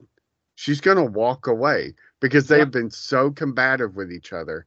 And then she doesn't. She jumps in to try to save the fucking girl and risk her own life or both their lives, really. But she's not going to just walk away. Like, he subverts that at every turn. It's a bit, not knocking Nolan or the greatness of The Dark Knight, but it is mhm, a much better example of that kind of humanity yeah, than the fucking boat stuff or the ferry stuff in The Dark mhm. Knight. Oh, absolutely, absolutely. Because, well, because it's not genre. Like, I think that, like, I feel like people don't understand what genre is and what genre isn't, right? And this is not a genre film, even though it uses genre tropes. It's because it doesn't lean into the execution of it, right? Like, it's interesting because it does it not only because it doesn't do what you normally prescribe, but it also doesn't give you the kick at the end, right? Like, it doesn't give you the kick of a solution, of like the exploitation of violence.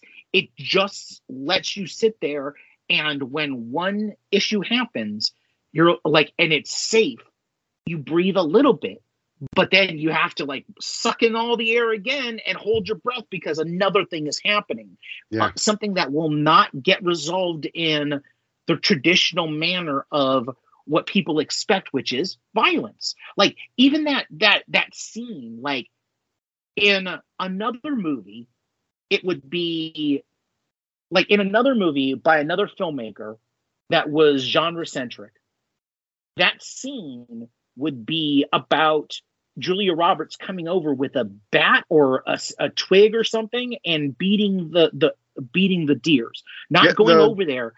the But the gunfight scene would yeah, have been not him begging for his son's life. It would have been him getting in between long enough to try to fucking take the shotgun from Kevin Bacon. exactly. And that it's that kind of thing, but like, because I don't want to say Hollywood, but really, yes, we've been conditioned to those kinds of, like, oh, I know what's going to happen next. Oh, I know what's going to, and without fail, like, I think almost every time, whatever you think might happen, or might would happen in a traditional Hollywood film, is not the thing that's going to happen, including getting fucking answers. Like, there's not a single answer in this whole damn movie, not No, one. not at all.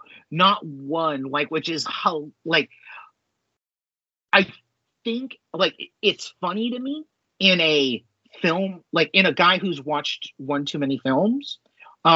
It's funny to me, but as a viewer, it's the thing that's frustrating to me, because at the end, it's the end. It's the end that's played for literally a joke, but also a commentary. I'm still wrestling with it. Like I said, Yeah, like, this is definitely not a movie where you sit and you go, "Oh, I know what I know what my feelings are about this." Like, I can guarantee you that I'm going to be sitting here like a couple of months from now, and I probably will mention it to you. Like, "Hey man, like, I rewatched fucking movie, and you know what? I'm convinced it's a masterpiece. It's a small, low-key masterpiece. Even though it costs probably $80 million and it has a bunch of fucking stars, it's a low-key masterpiece because it's just about a group of characters in a secure, single location dealing with the end of the world, which those are the kinds of things that I love. But at the same time, it's so prickly and complex, and it doesn't give you anything that you expect. And that's the thing that I kind of respect about it, is that people are not going to like this movie. We already know. The rating on IMDb is abysmal. Not that that's some kind of factor, but it's like 6.5. Oh, okay. Yeah, I'd be real curious what like the Rotten Tomatoes or Cinema Score or whatever. I haven't looked at any of it. I only saw the IMDb because I had it pulled up. Because I was gonna bring up the two kids' names. I was like, I can't remember their fucking names to save my life. It was because I thought they were both good, but especially Charlie Evans as the son. Yes. I thought he was really, really good. Yes. And this, I don't know him from any fucking thing. Like, I don't know that he's ever done anything. Me either. I've never seen him before.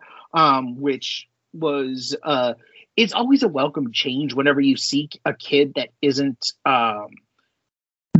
like a ready-made Disney or Netflix YA TV show kid, because it like really leads to like a discovery, and they don't have. Here's the thing: is I feel like both of the kids don't. Farrah McKenzie as Rose Safford and Charlie Evans as Archie.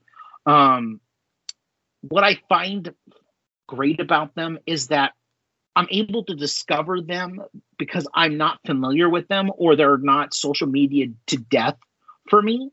They're just kids, and not just that they're kids, they're fucking brilliant actors. Like Farrah McKenzie was in Logan Lucky, right? I think that was her only big thing. Exactly, which was what, years ago? Yeah, several years ago. Yeah, 2017, 7 years ago. So she would have been like 6 or 7. 7, yeah. But it's so nice to. I mean, so like just to the people who are 6 or 7, you saw her in that. Why aren't you saying new? It's because she's a teenager now. She looks nothing like she did in fucking Lucky Logan, and like basically she's a brand new person. Like she's a brand new talent, and it's kind of beautiful to watch these people inhabit these roles that you've never seen before or don't have like an association with, right? Like I love when you find new talent, and both of them are like great catches. Like as much as I don't know who Mahala is. Like I've never seen her in anything, even though I know that she's been in she was just in what was that one Dumb Money, but like her big claim to fame I think is Bodies, which I've never seen before. Yeah, I haven't seen it either. And also she's in a Black Mirror episode, which makes sense. But she's fucking great. Like she's like truly like a find too, because most of her scenes are with the adults because she is an adult. And the way that she goes one up with, like, my favorite scenes in the entire film are her and Julia Roberts when they're by themselves. Because that shit takes that like, even though in the shed it feels like speechifying, their performances are so earnest and sincere and raw that I don't look at it and go, oh, like it's just monologues. They're monologuing. No, it really feels like an honest to goodness moment between the two, and her literally having to extend the olive branch to Julia Roberts and goes, why the fuck are you like this? I am the kid. You are the adult. My mother is fucking surely gone. Why are you being such a bitch to me? I mean, literally in so many words. And again, the like what you think is going to happen doesn't happen. It veers left instead of right. And just, man, like there's so much good in this film. I'm with you on that scene. It's the one time in the movie, even though there's several like speechifying, like you said, these like Yeah. soliloquies. Usually it's Mahershala Ali, but like he has a reason to be saying what he's saying. Mhm. Julia Roberts' speech is only one in the movie that I felt like that's a little. It's not too on the nose, but does feel a little like. But unless you're looking at the runtime, you don't know it.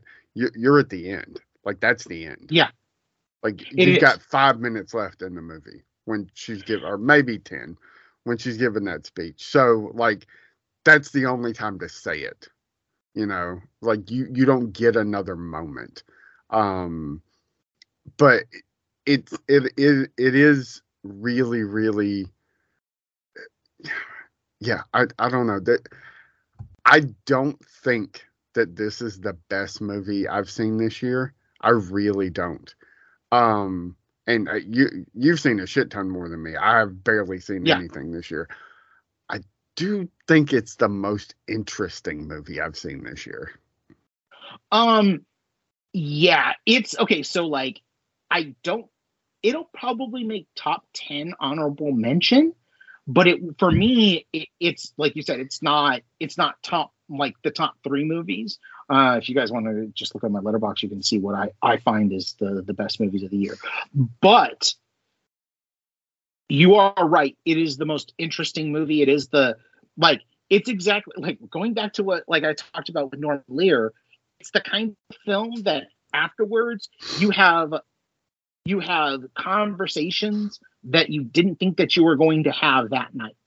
And it's lively, and you'll probably disagree with the person that you saw the movie with on many topics, and you'll agree on many topics. It reminds me of Donnie Darko a lot in that way, where it's like it really does. You want like, and you got to be in the right headspace to watch it, but you want people to watch it. Like, I want you to watch this so that we can have a conversation, not an argument, but I want to have a conversation about all of this. And like we talked about the movie, we didn't even talk about like the ideas embedded in the movie that much. Like this idea of like how fucked we are because of our insistence and dependence upon technology.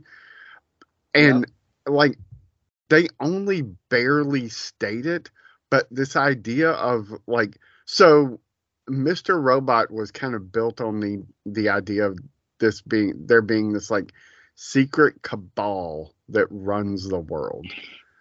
And for Sam Esmail to like then step into this and go, yeah, but what if that's not true? Like, isn't it more unsettling to think that nobody runs the fucking world? That there's nobody in charge?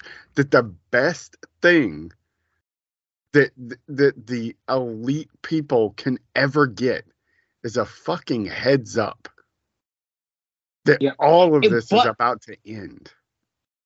But like what the brilliant part about that is that like what I love about that is that means like if that's the case, like if that's the postulation, then that means that everybody is fucked. No one gets away.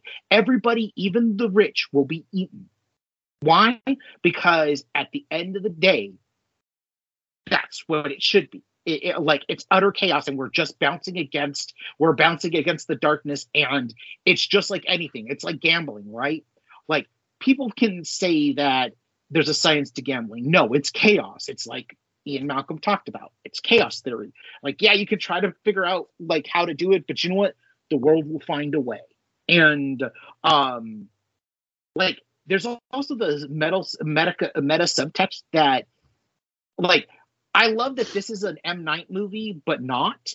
I was going to bring that up. I was like, this feels like the fucking movie M. Night Shyamalan wishes to God he could fucking make. Like, this is the movie he wanted to fucking make when he made that Mark Wahlberg piece of shit about nature killing people. Like, this is the kind of... Yeah, this is the kind of dread he wanted to instill, and he couldn't fucking do it. He No. could not do it. And every fucking second of this movie, from the time the tanker beaches itself, it's just like building and building and like every time you get a little brief respite, like it comes back double fold. Like I was like, Shyamalan wishes he could instill this kind of dread in people. Holy shit.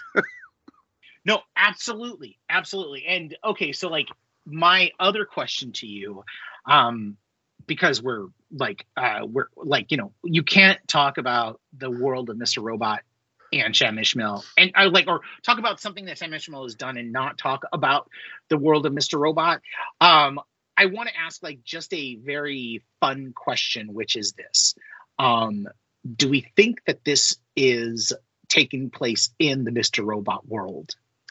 I think it's an interesting idea.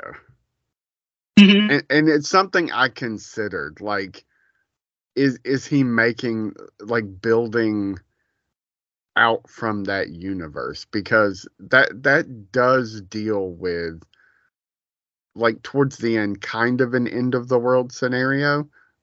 And that's why I ask, because is this the second run that they perfected? Do you know what I mean? Yeah. Like there's this thing where like I feel like Mr. Robot talks about how no matter what you do, there is an inevitable end to the world. Like, right? Like no matter what you do, no matter what, there's always ends to things. And you can try to stop it, you can try to control it, but it is not going to not like the outcomes are a zero-sum game. And like, is it like there's a lot that feels like if Mahershala Ali's character GH showed up at the Tyrell Corp, like just passing by, I wouldn't be surprised. Yeah. I think it's hard to say it's not, but there's obviously no definitive evidence that it is. I like the idea of Esmail kind of doing his own, I guess, like Cornetto kind of thing. Yes. Where it's like they're connected, but they're not connected, you know? And, no, absolutely. And kind of dealing with different themes. I hope, I know it's going to be really hard for this to be successful. I hope it is. I mean, I think Netflix is probably, as much as I would like to see it in the theater, Netflix is probably the right home for something like this. Yes. It will get more eyes on it. It's a lot easier to sell people on seeing something that doesn't seem to have a clear narrative if they can just stream it. It's going to feel a lot less like the people will be less vindictive when they get to the end because they streamed it on Netflix, even though it's still going to piss people off. And I just want to say, I completely understand grappling with the ending. I loved it. I have zero problems with it. I don't have a problem with anybody that would have a problem with it. Like, I think it's absolutely meant to elicit a fucking reaction, whether it's just like me literally cackling at my TV when the fucking Friends theme started playing. Oh my god! Like, talk about and the credits started rolling, and I was like, "Oh my god, that's incredible!" Or somebody throwing their fucking remote across the room and being like, "What the fuck was that?" Like, absolutely. I think it's absolutely meant to elicit a reaction, and no matter what that reaction is, it's successful. You know, if it's indifferent, then there's a problem. You know, I love that he was like, no, this is how we're going to end the movie. Like, you'd have to tell me, or your wife would have to tell me if the book basically ends that way. It does, but it ends at a different point. Okay. Like it ends. Is it Friends that she's obsessed with in the book? Yes. Okay, so that stayed true, which is really interesting because Friends is not on fucking Netflix anymore. Netflix, exactly. But like it could have been Grey's Anatomy. Of course, that show's still on the air. But like it's interesting that it's on Netflix and Friends is no longer on Netflix, at least in the US. Well, my favorite part is like this little girl is like super fucking savvy because like I love that she watched The West Wing, but she only watched the Sorkin years. Like that's fucking brilliant, dude. When Julia Roberts was like, "Wait, you watched the West Wing? Yeah, but only the Aaron Sorkin years." Sorkin years, which let's be honest, those are the best years. Like though, shout out to John Goodman. I'm not wrong. Featured Michael J. Fox? Was he in the Sorkin years? No, he was. Oh no, he's on The American President. Sorry, that's what it was. Wrong Sorkin project, but right kind of. Like yeah. One of them Sorkin, because Spin City would have been on the same time as The West Wing. So because Spin City was basically them looking at him in American President and going like, "Holy shit, I bet that guy could carry a show about politics. Let's do that." Exactly. Can we just talk about, just for 2 seconds, how antiquated West Wing is now? Like, I would love to rewatch it, but my ultimate feeling feels like it would be a joke. Because like in my mind, there's this, like, there's the West Wing that I remember and I loved and I tuned in every fucking week. But I feel like between 2016 and 2020 and 2021 ruined everything about the West Wing. So like if I went back to watch it, it would just be like, this is some bullshit. This is some Mickey Mouse Sesame Street elementary school bullshit. Which I find truly interesting because like it almost dares me to watch it. I almost am dared to watch it. Which is kind of hilarious because it brought it up and I'm like, man, it's been about 20 years now. Maybe I should watch it again. But then I was like, oh, I don't know, man. Those walk and talks and how earnest they are, coming from any kind of political person. I'm like, man, this is so different, right? Like this would be so different. Did you watch The West Wing? So I watched some of The West Wing. Okay. I was a huge Sports Night guy. I was a huge Sports Night guy. I love Sports Night. I knew at the time that Sorkin was basically told you can keep doing West Wing or you can keep doing Sports Night. Yep. And he elected to keep doing West Wing because he thought it was the more important show. I thought Sports Night was the fucking show that should have kept going. And so I kind of boycotted the West Wing because it pissed me off that Sports Night was let go. Because holy shit, like the first season is a little choppy, but like once it gets in the groove, like it's so fucking good. So good, man. Well, I feel like, okay, so my thought like about like, okay, so I'm a huge Sports Night fan. Thank you. Like, this is why we're friends, dude. Like, I know this because it makes complete sense that you fucking love Sports Night, right? What I love most about Sports Night is that Agent Phil Coulson saves the fucking day and it ends the way that you, like, they could have ended it on just a cliffhanger and just not a bit, but they actually ended it in a good spot to where I'm like, I fucking hate that I didn't get 5 more seasons of this show because it could have been like it could have been even greater. Yeah.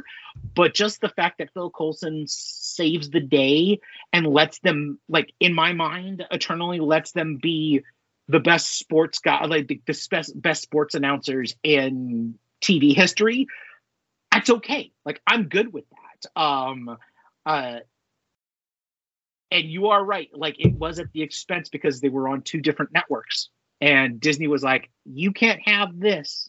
And Warner Brothers was like, well, you definitely can't have this, so you better choose. Which like ultimately we lose. But the best part about they both lost because fucking sports night ended, and then he wound up walking away from the fucking West Wing. Yep. Sorkin, man. Well, he didn't walk away as much as they found out that he was. They found out that he was like, you know, popping fucking Ritalin like it was fucking Pez candy and shit. He was told that he needed to take some time off. Yeah, another show that I really liked that only lasted one season that he did was Studio 64. Yeah, or Studio 60 on Sunset. Yeah, rest in peace, Matthew Perry, man. Matthew Perry. Like, if we talk about like Bradley Whitford and Matthew Perry together as a team was fucking phenomenal. Fucking good, man. And they actually dealt like that's the best part about Sorkin is that he was like, no, fuck y'all. I'm gonna deal with this. I got sober and I'm gonna fucking deal with this. I'm gonna show you what it was like for me. Which I find hilarious. But yeah, like a truly underappreciated show that only got one season. So yeah, Sorkin, man, I swear to God, dude, that dude was that dude. He had something.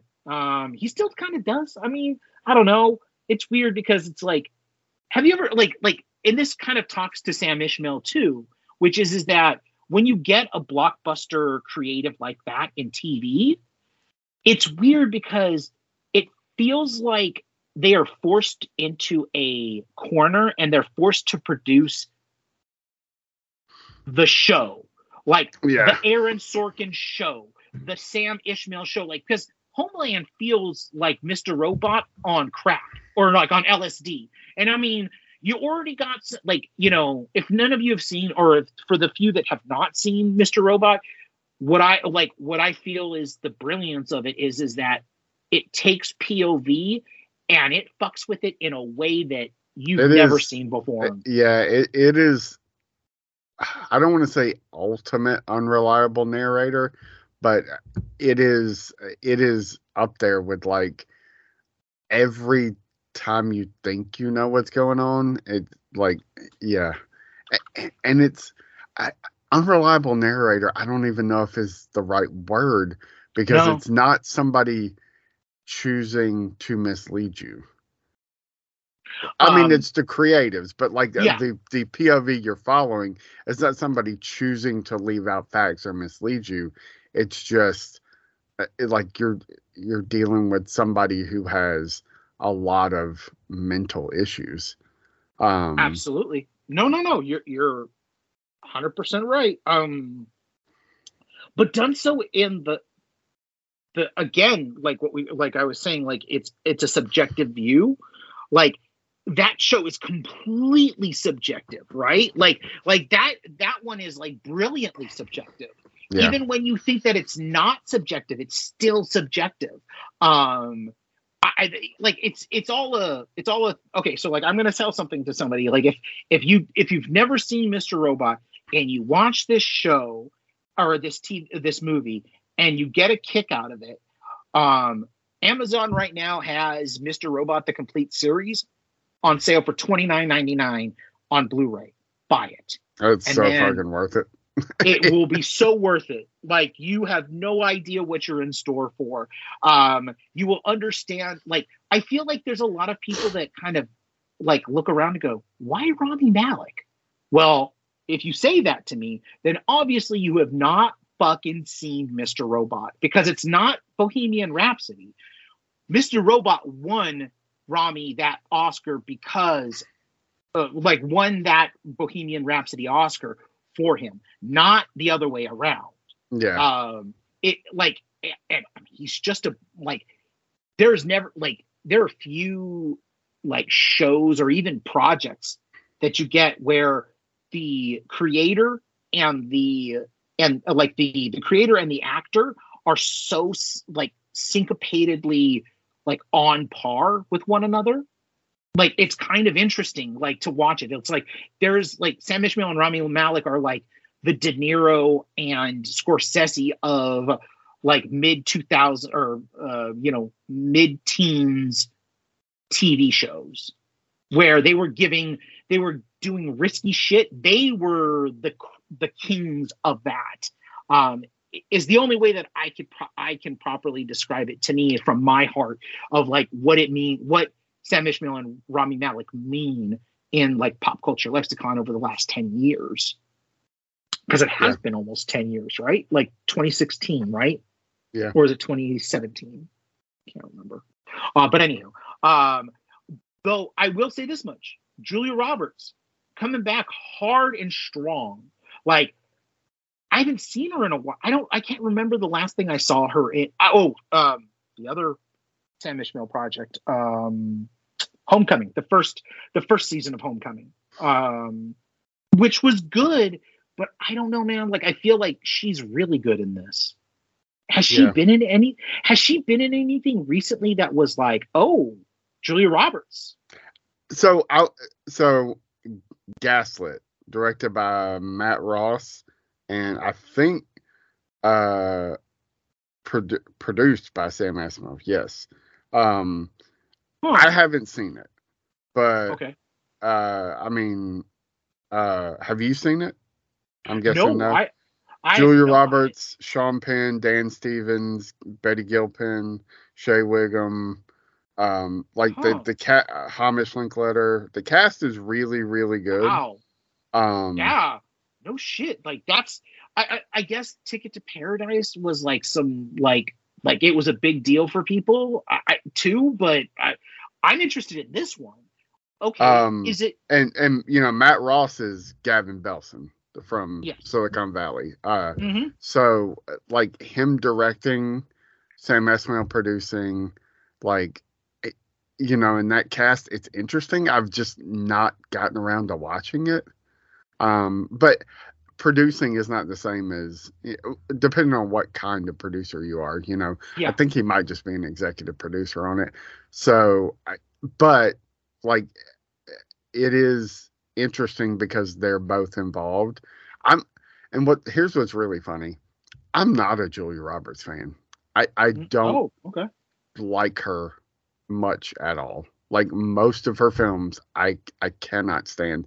Homeland is probably one of the few things previous to this that I would point to and go, holy shit, she's a really good actress, despite, all the other accolades.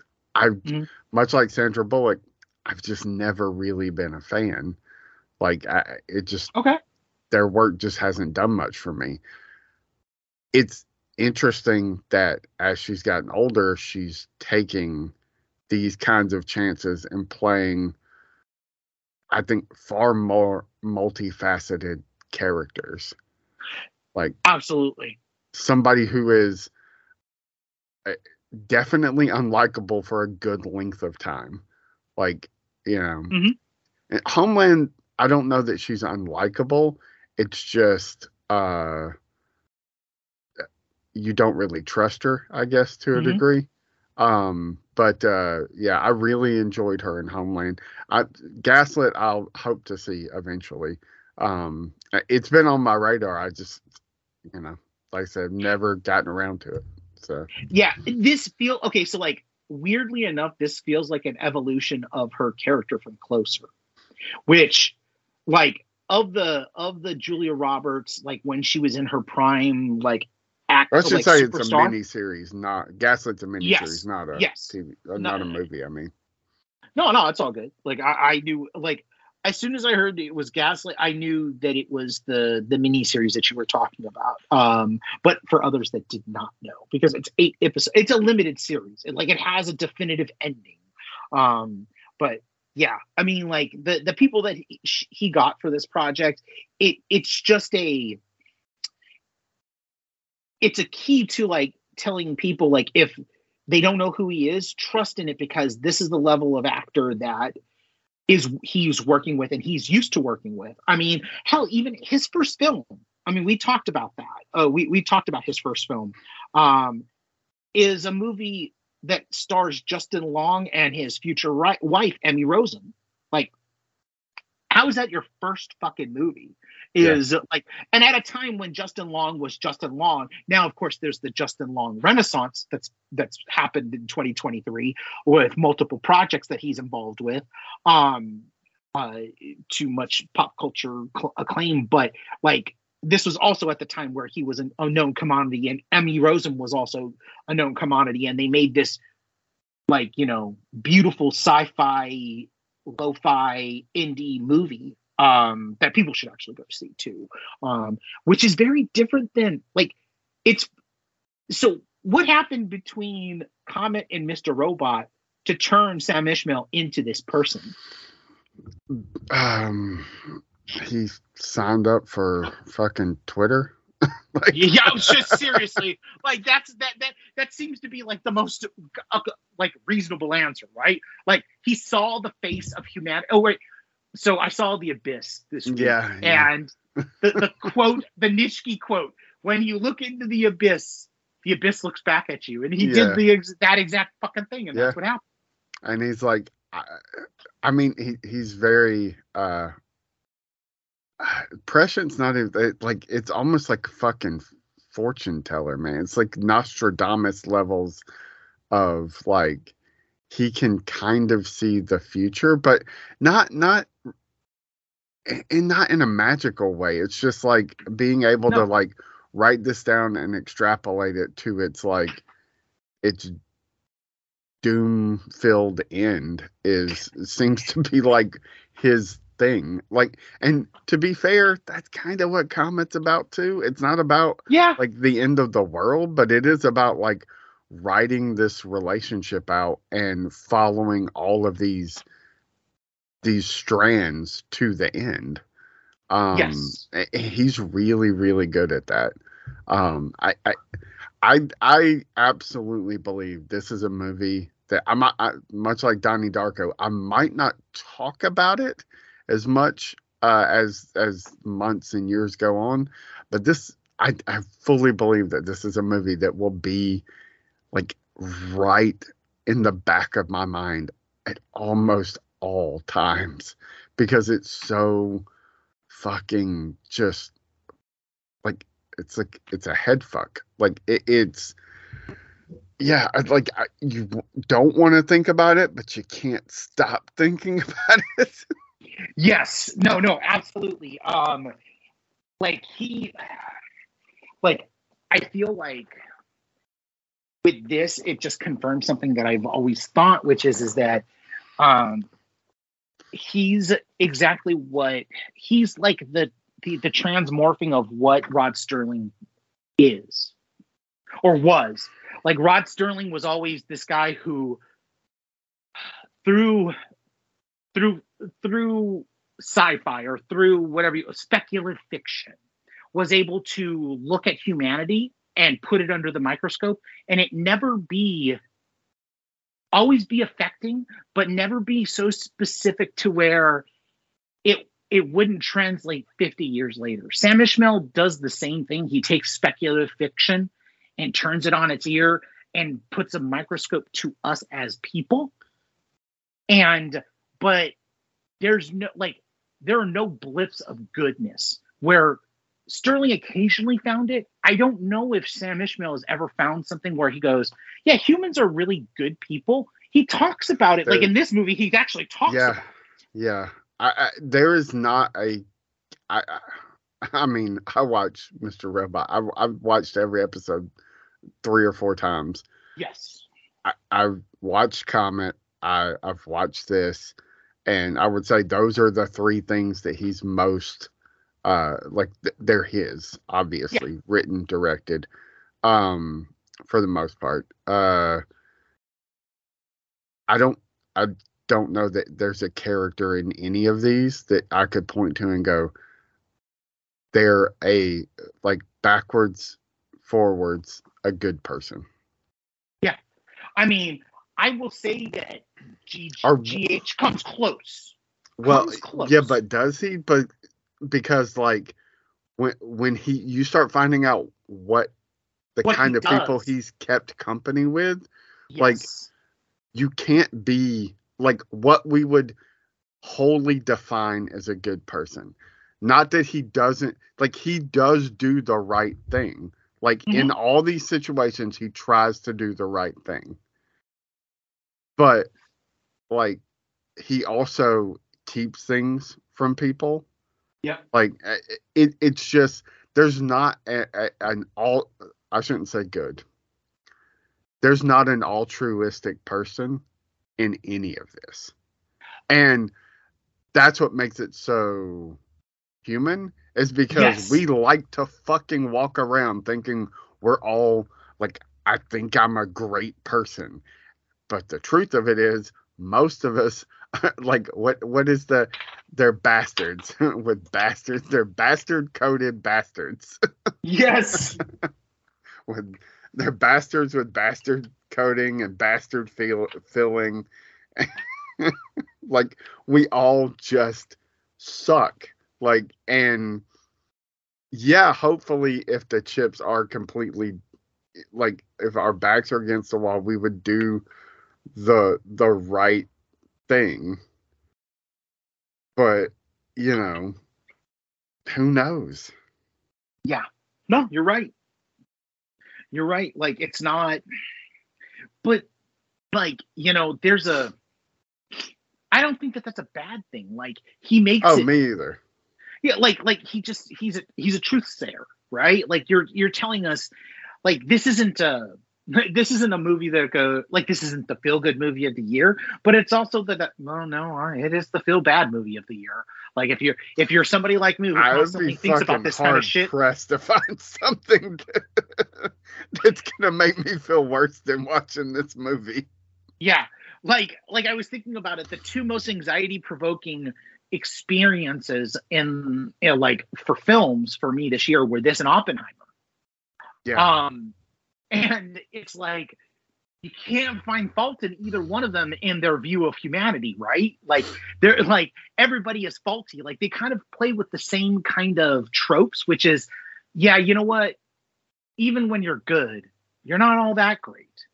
You're still a son of a bitch. Like, you can be like, and there's something humbling about that. Like, I love when a movie tells us, you know, these people, they're ultimately making the right decision, but they're complex people. So if you don't like their opinions, that's okay. And also that, like, we can wrap it up with some final thoughts, but I'll say this also, that making all the right choices is still not going to keep you from being fucking doomed in the end. Because no matter what they fucking do, like, it doesn't change what's happening around them. Like, and they can't change it. They can, and maybe that's the point. Like, you cannot change what's happening around you, you know, that other people are causing. You can change your reaction to it. You can always try to do the right thing. You can hole up in your fucking media room, which also, I love the idea that the movie ends on the importance of fucking physical media. So yes. I love that.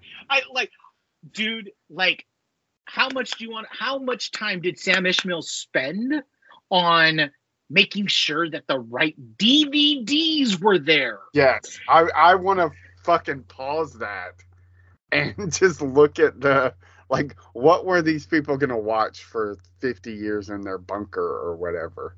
So, and it was there were no my favorite part, no Blu-rays, all DVDs. Yep. But my like, the thing that I loved the most that made me laugh was the zoom in, the zooms. Okay, like we didn't even talk about the fucking zooms in this movie. Like okay, I get like even though they're very effective, but at a certain point I wanted to go, okay, we all have seen the conversation, motherfucker. That's his, like, he was just like, I'm gonna just keep doing the visual tricks. I'm gonna just keep doing it. Like, you know what'll work here? I saw this in this movie. Let's do that. Yes. I want overhead shots and zooms like a motherfucker. I want to make this the most 70 movie that you've ever seen. the camera going from inside to outside without ever like breaking The a Fincher? doorway. Like, Yes. yeah, it's just like, how many times are you gonna do this, man? But like, I like, it didn't bother me. I was just kind of laughing at like, oh, he's got a little money. He can do as much visual trickery as he wants, and so he's just gonna keep doing it. Well, okay, so like the funniest part, you want to hear something funny? Do you know what movie? Okay, so like Ishmael is on Letterboxd, and he created a list of the movies that informed this movie, and one of them is Panic Room. Like, how hilarious is that? Yep. Because you know that's what Panic Room does. Exactly. Another one that you'd find funny, Signs. Oh yeah, yeah. But the one that I feel is the key that unlocks everything, and it's a movie that we've never discussed, but I can only feel like because we're kind of symbiotic about this, Miracle Mile. I've never seen it. Oh, you've never seen it? Oh, No. my God. Yeah. He also put like that one. When Anthony, she says, "What if it's like 8 Mile Island?" Yes. I think give me 3 Mile. Island. That was a great one. It's just like it's got this weird sense of humor that as long as you're attuned to it, it's gonna work, right? But final thoughts, I guess we should go to that. But also, like, one last thing about that zoom in, like what I wanted to say is I love the fact that there are TV series, but not all of the TV series are complete. Like, you see Buffy, but he only has like 4 seasons of Buffy. Yeah, like the first 4 seasons of Buffy. or like the first 3 seasons of Gilmore Girls. Like, was that a choice? Was that a choice because the 4th and the 5th season are shitty and Lorelai and Rory are just terrible human beings? Or was that just like you didn't buy the rest of them? Like, it's hilarious to me to think. But also, this is a vacation home for a super rich fucking person, so of course they would only have like certain things there, right? Yeah. It was a brilliant stroke, as much as the needle drop in the middle of the movie was a brilliant move, because it's like, as soon as I saw the record, I knew what it was. But I can guarantee you that there's like only hip hop heads or people that have lived through the early 2000s, late 90s would know that song, right? Yeah. But it's like those, like, I guess because he's our age and he's kind of been through the similar kind of pop culture trajectory, it's always a good kick when like somebody like him or Ryan Johnson does a movie or does something, because there's always plants there. There may not necessarily that everybody gets, but like you feel like I never got all of the references with Quentin's movies. I never have, because he was born in a different time than I was, right? But these guys, now that they're coming of power, they are absolutely referencing like stuff that I know, that it's like, even if you hear like when you said Back to the Future, I was like, how the fuck? And then the opening 2 seconds. The minute you hear that, you're just, I was like, it opens with a fucking Back to the Future like musical reference, which sounds insane until you fucking hear it and you're like, holy shit. that is exactly the way Back to the Future is. Yeah. Oh, well, like, and the funnier part was, I was like, what the fuck is it going to do? Is there going to be like a giant speaker? Like, I literally wanted to know what the Back to the Future reference was, because you just said, hey, and there's a Back to the Future reference. And I was like, fuck, what does this have to be? And then when it happens, but the minute you hear it, you know it in the score, man. You know that little tinkling of like, it's like, oh shit, yeah, that's Alan Silvestri's Back to the Future score. And not only that, but it's the mischievousness of it. Like, and I think that that's something that I feel like we didn't talk about. And ultimately, I feel like that's like one of my final closing thoughts about this is that the movie is mischievous in a way that I feel like true mischief is, right? Like it's dangerous. Like, true mischief from people is dangerous. Like, and that's what this shit is. It's like, it's mischievous in the way of like, you know what? I'm going to talk about like the end of the world, and I'm going to fuck around, and I'm going to let my characters fuck around, and they're going to find out about this, and they're going to find out in a really hard way. But I'm going to have a great time doing this, which ultimately I feel like is the best thing that I could possibly say about this is that go in with an open mind. Yeah, it is weird to have a movie that like. Hate's a strong word because I could never say I hated it, but like that I'm telling you, I love this movie, and I was in fucking like just a dreadful headspace for almost every second of it. But like I do really think it's a good movie, and it's at least got something to say, which is even though it doesn't seem like it, I think it does, and it's in that way very similar to what we were kind of started. We were talking about movies that were like people having conversations that weren't necessarily about the things that they were experiencing. Absolutely, and it's very similar to that. So. I hope it has a good life on Netflix, even if it pisses people off. Like that's it, and that's the other. I know I said like, good for you for making a movie that might piss people off, man. Like, do it. Like, get a reaction. Like that's what you want is a reaction. Because good or bad, that's what you want. You want a reaction. And like, I'd rather, like, those are the most interesting films to me, is the ones that, even if I hate it, why did I hate it? Or I loved it. Like, there's no in between, right? And I don't feel like this is a show, or this is a movie that there's going to be an in between on. You'll have complicated feelings. You'll either like it or you'll be like, fuck that movie, man. Like, it ended with a fucking DVD watch of Friends. Like, oh my God.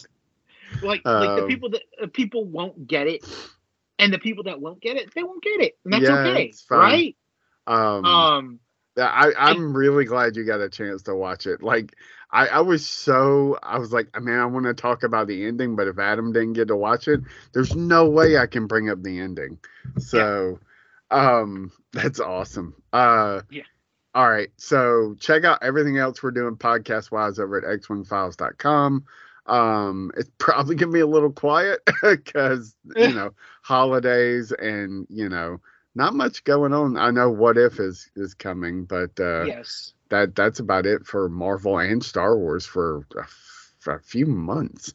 So Echo's in January, but I might be the only fucking person that watches that show. Well, you and me both. Like we'll talk about it here. Well, actually, you do have a Star Wars project coming out in December, directed by Zack Snyder. It's called Rebel Moon Part 1. Oh my fucking God. Like, no, I'm good.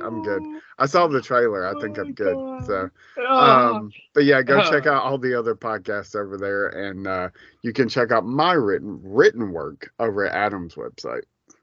Yes, themovieaisle.com, where we have your newest episode. We have your newest volume installment of the moving pictures. It's actually just posted. It's the Alien 3 that we had talked about a couple of weeks ago. It's finally posted, and you have a Christmas episode coming up. I feel like it's the perfect, like, you even wrote in for this newest edition, like, you wrote it as there's a precursor about Christmas time. So it's like, it's going to post like right before Christmas. So it's a perfect thing. I always am prompting you guys to read Logan's work, because it is truly like the best stuff on the site. We're getting close to 50, and that means that there's going to be some really great like machinations going on behind the scenes with the moving pictures, which I actually have to talk to you about sometime in the next couple of weeks, because I've been doing some research on that particular project, which we will keep quiet because we have to make some decisions about some stuff. But all to say, you guys, we will reveal it. But also just kind of like, read his fucking column. Read about Alien 3, because it will prompt you to, like, it instantly prompted me to read to watch Alien 3, and it really truly is the end of the series. Like, there should have never been anything else after this, but no, the prequel stuff I can get behind more or less, but like Alien Legacy or Alien Resurrection was just not great, and it, like, that story needed to end. Ripley's story needed to end there until she became my dog, because now I have a dog named Ripley. Exactly. We will be back next week talking about something. I have no idea what we're going to be talking about. Do you have an idea? Is there something that specifically that we're going to talk about? No clue. I have no idea what's coming. So yeah. Who knows? Who knows? Who cares? It could be a bunch of news.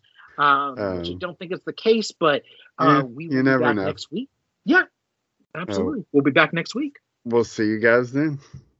Talk to you soon. Number 2, comics. Number 3, Lord of the Rings and the Hobbit. Number 4, Mario. Number 5, Weird Al. Number 6, Batman. Number 7, Kal-El. Number 8, The Simpsons. Number 9, TV. Number 10, every single band that I stole all their MP3s back before they all sold out. Say it all together if you're with me now. Nerds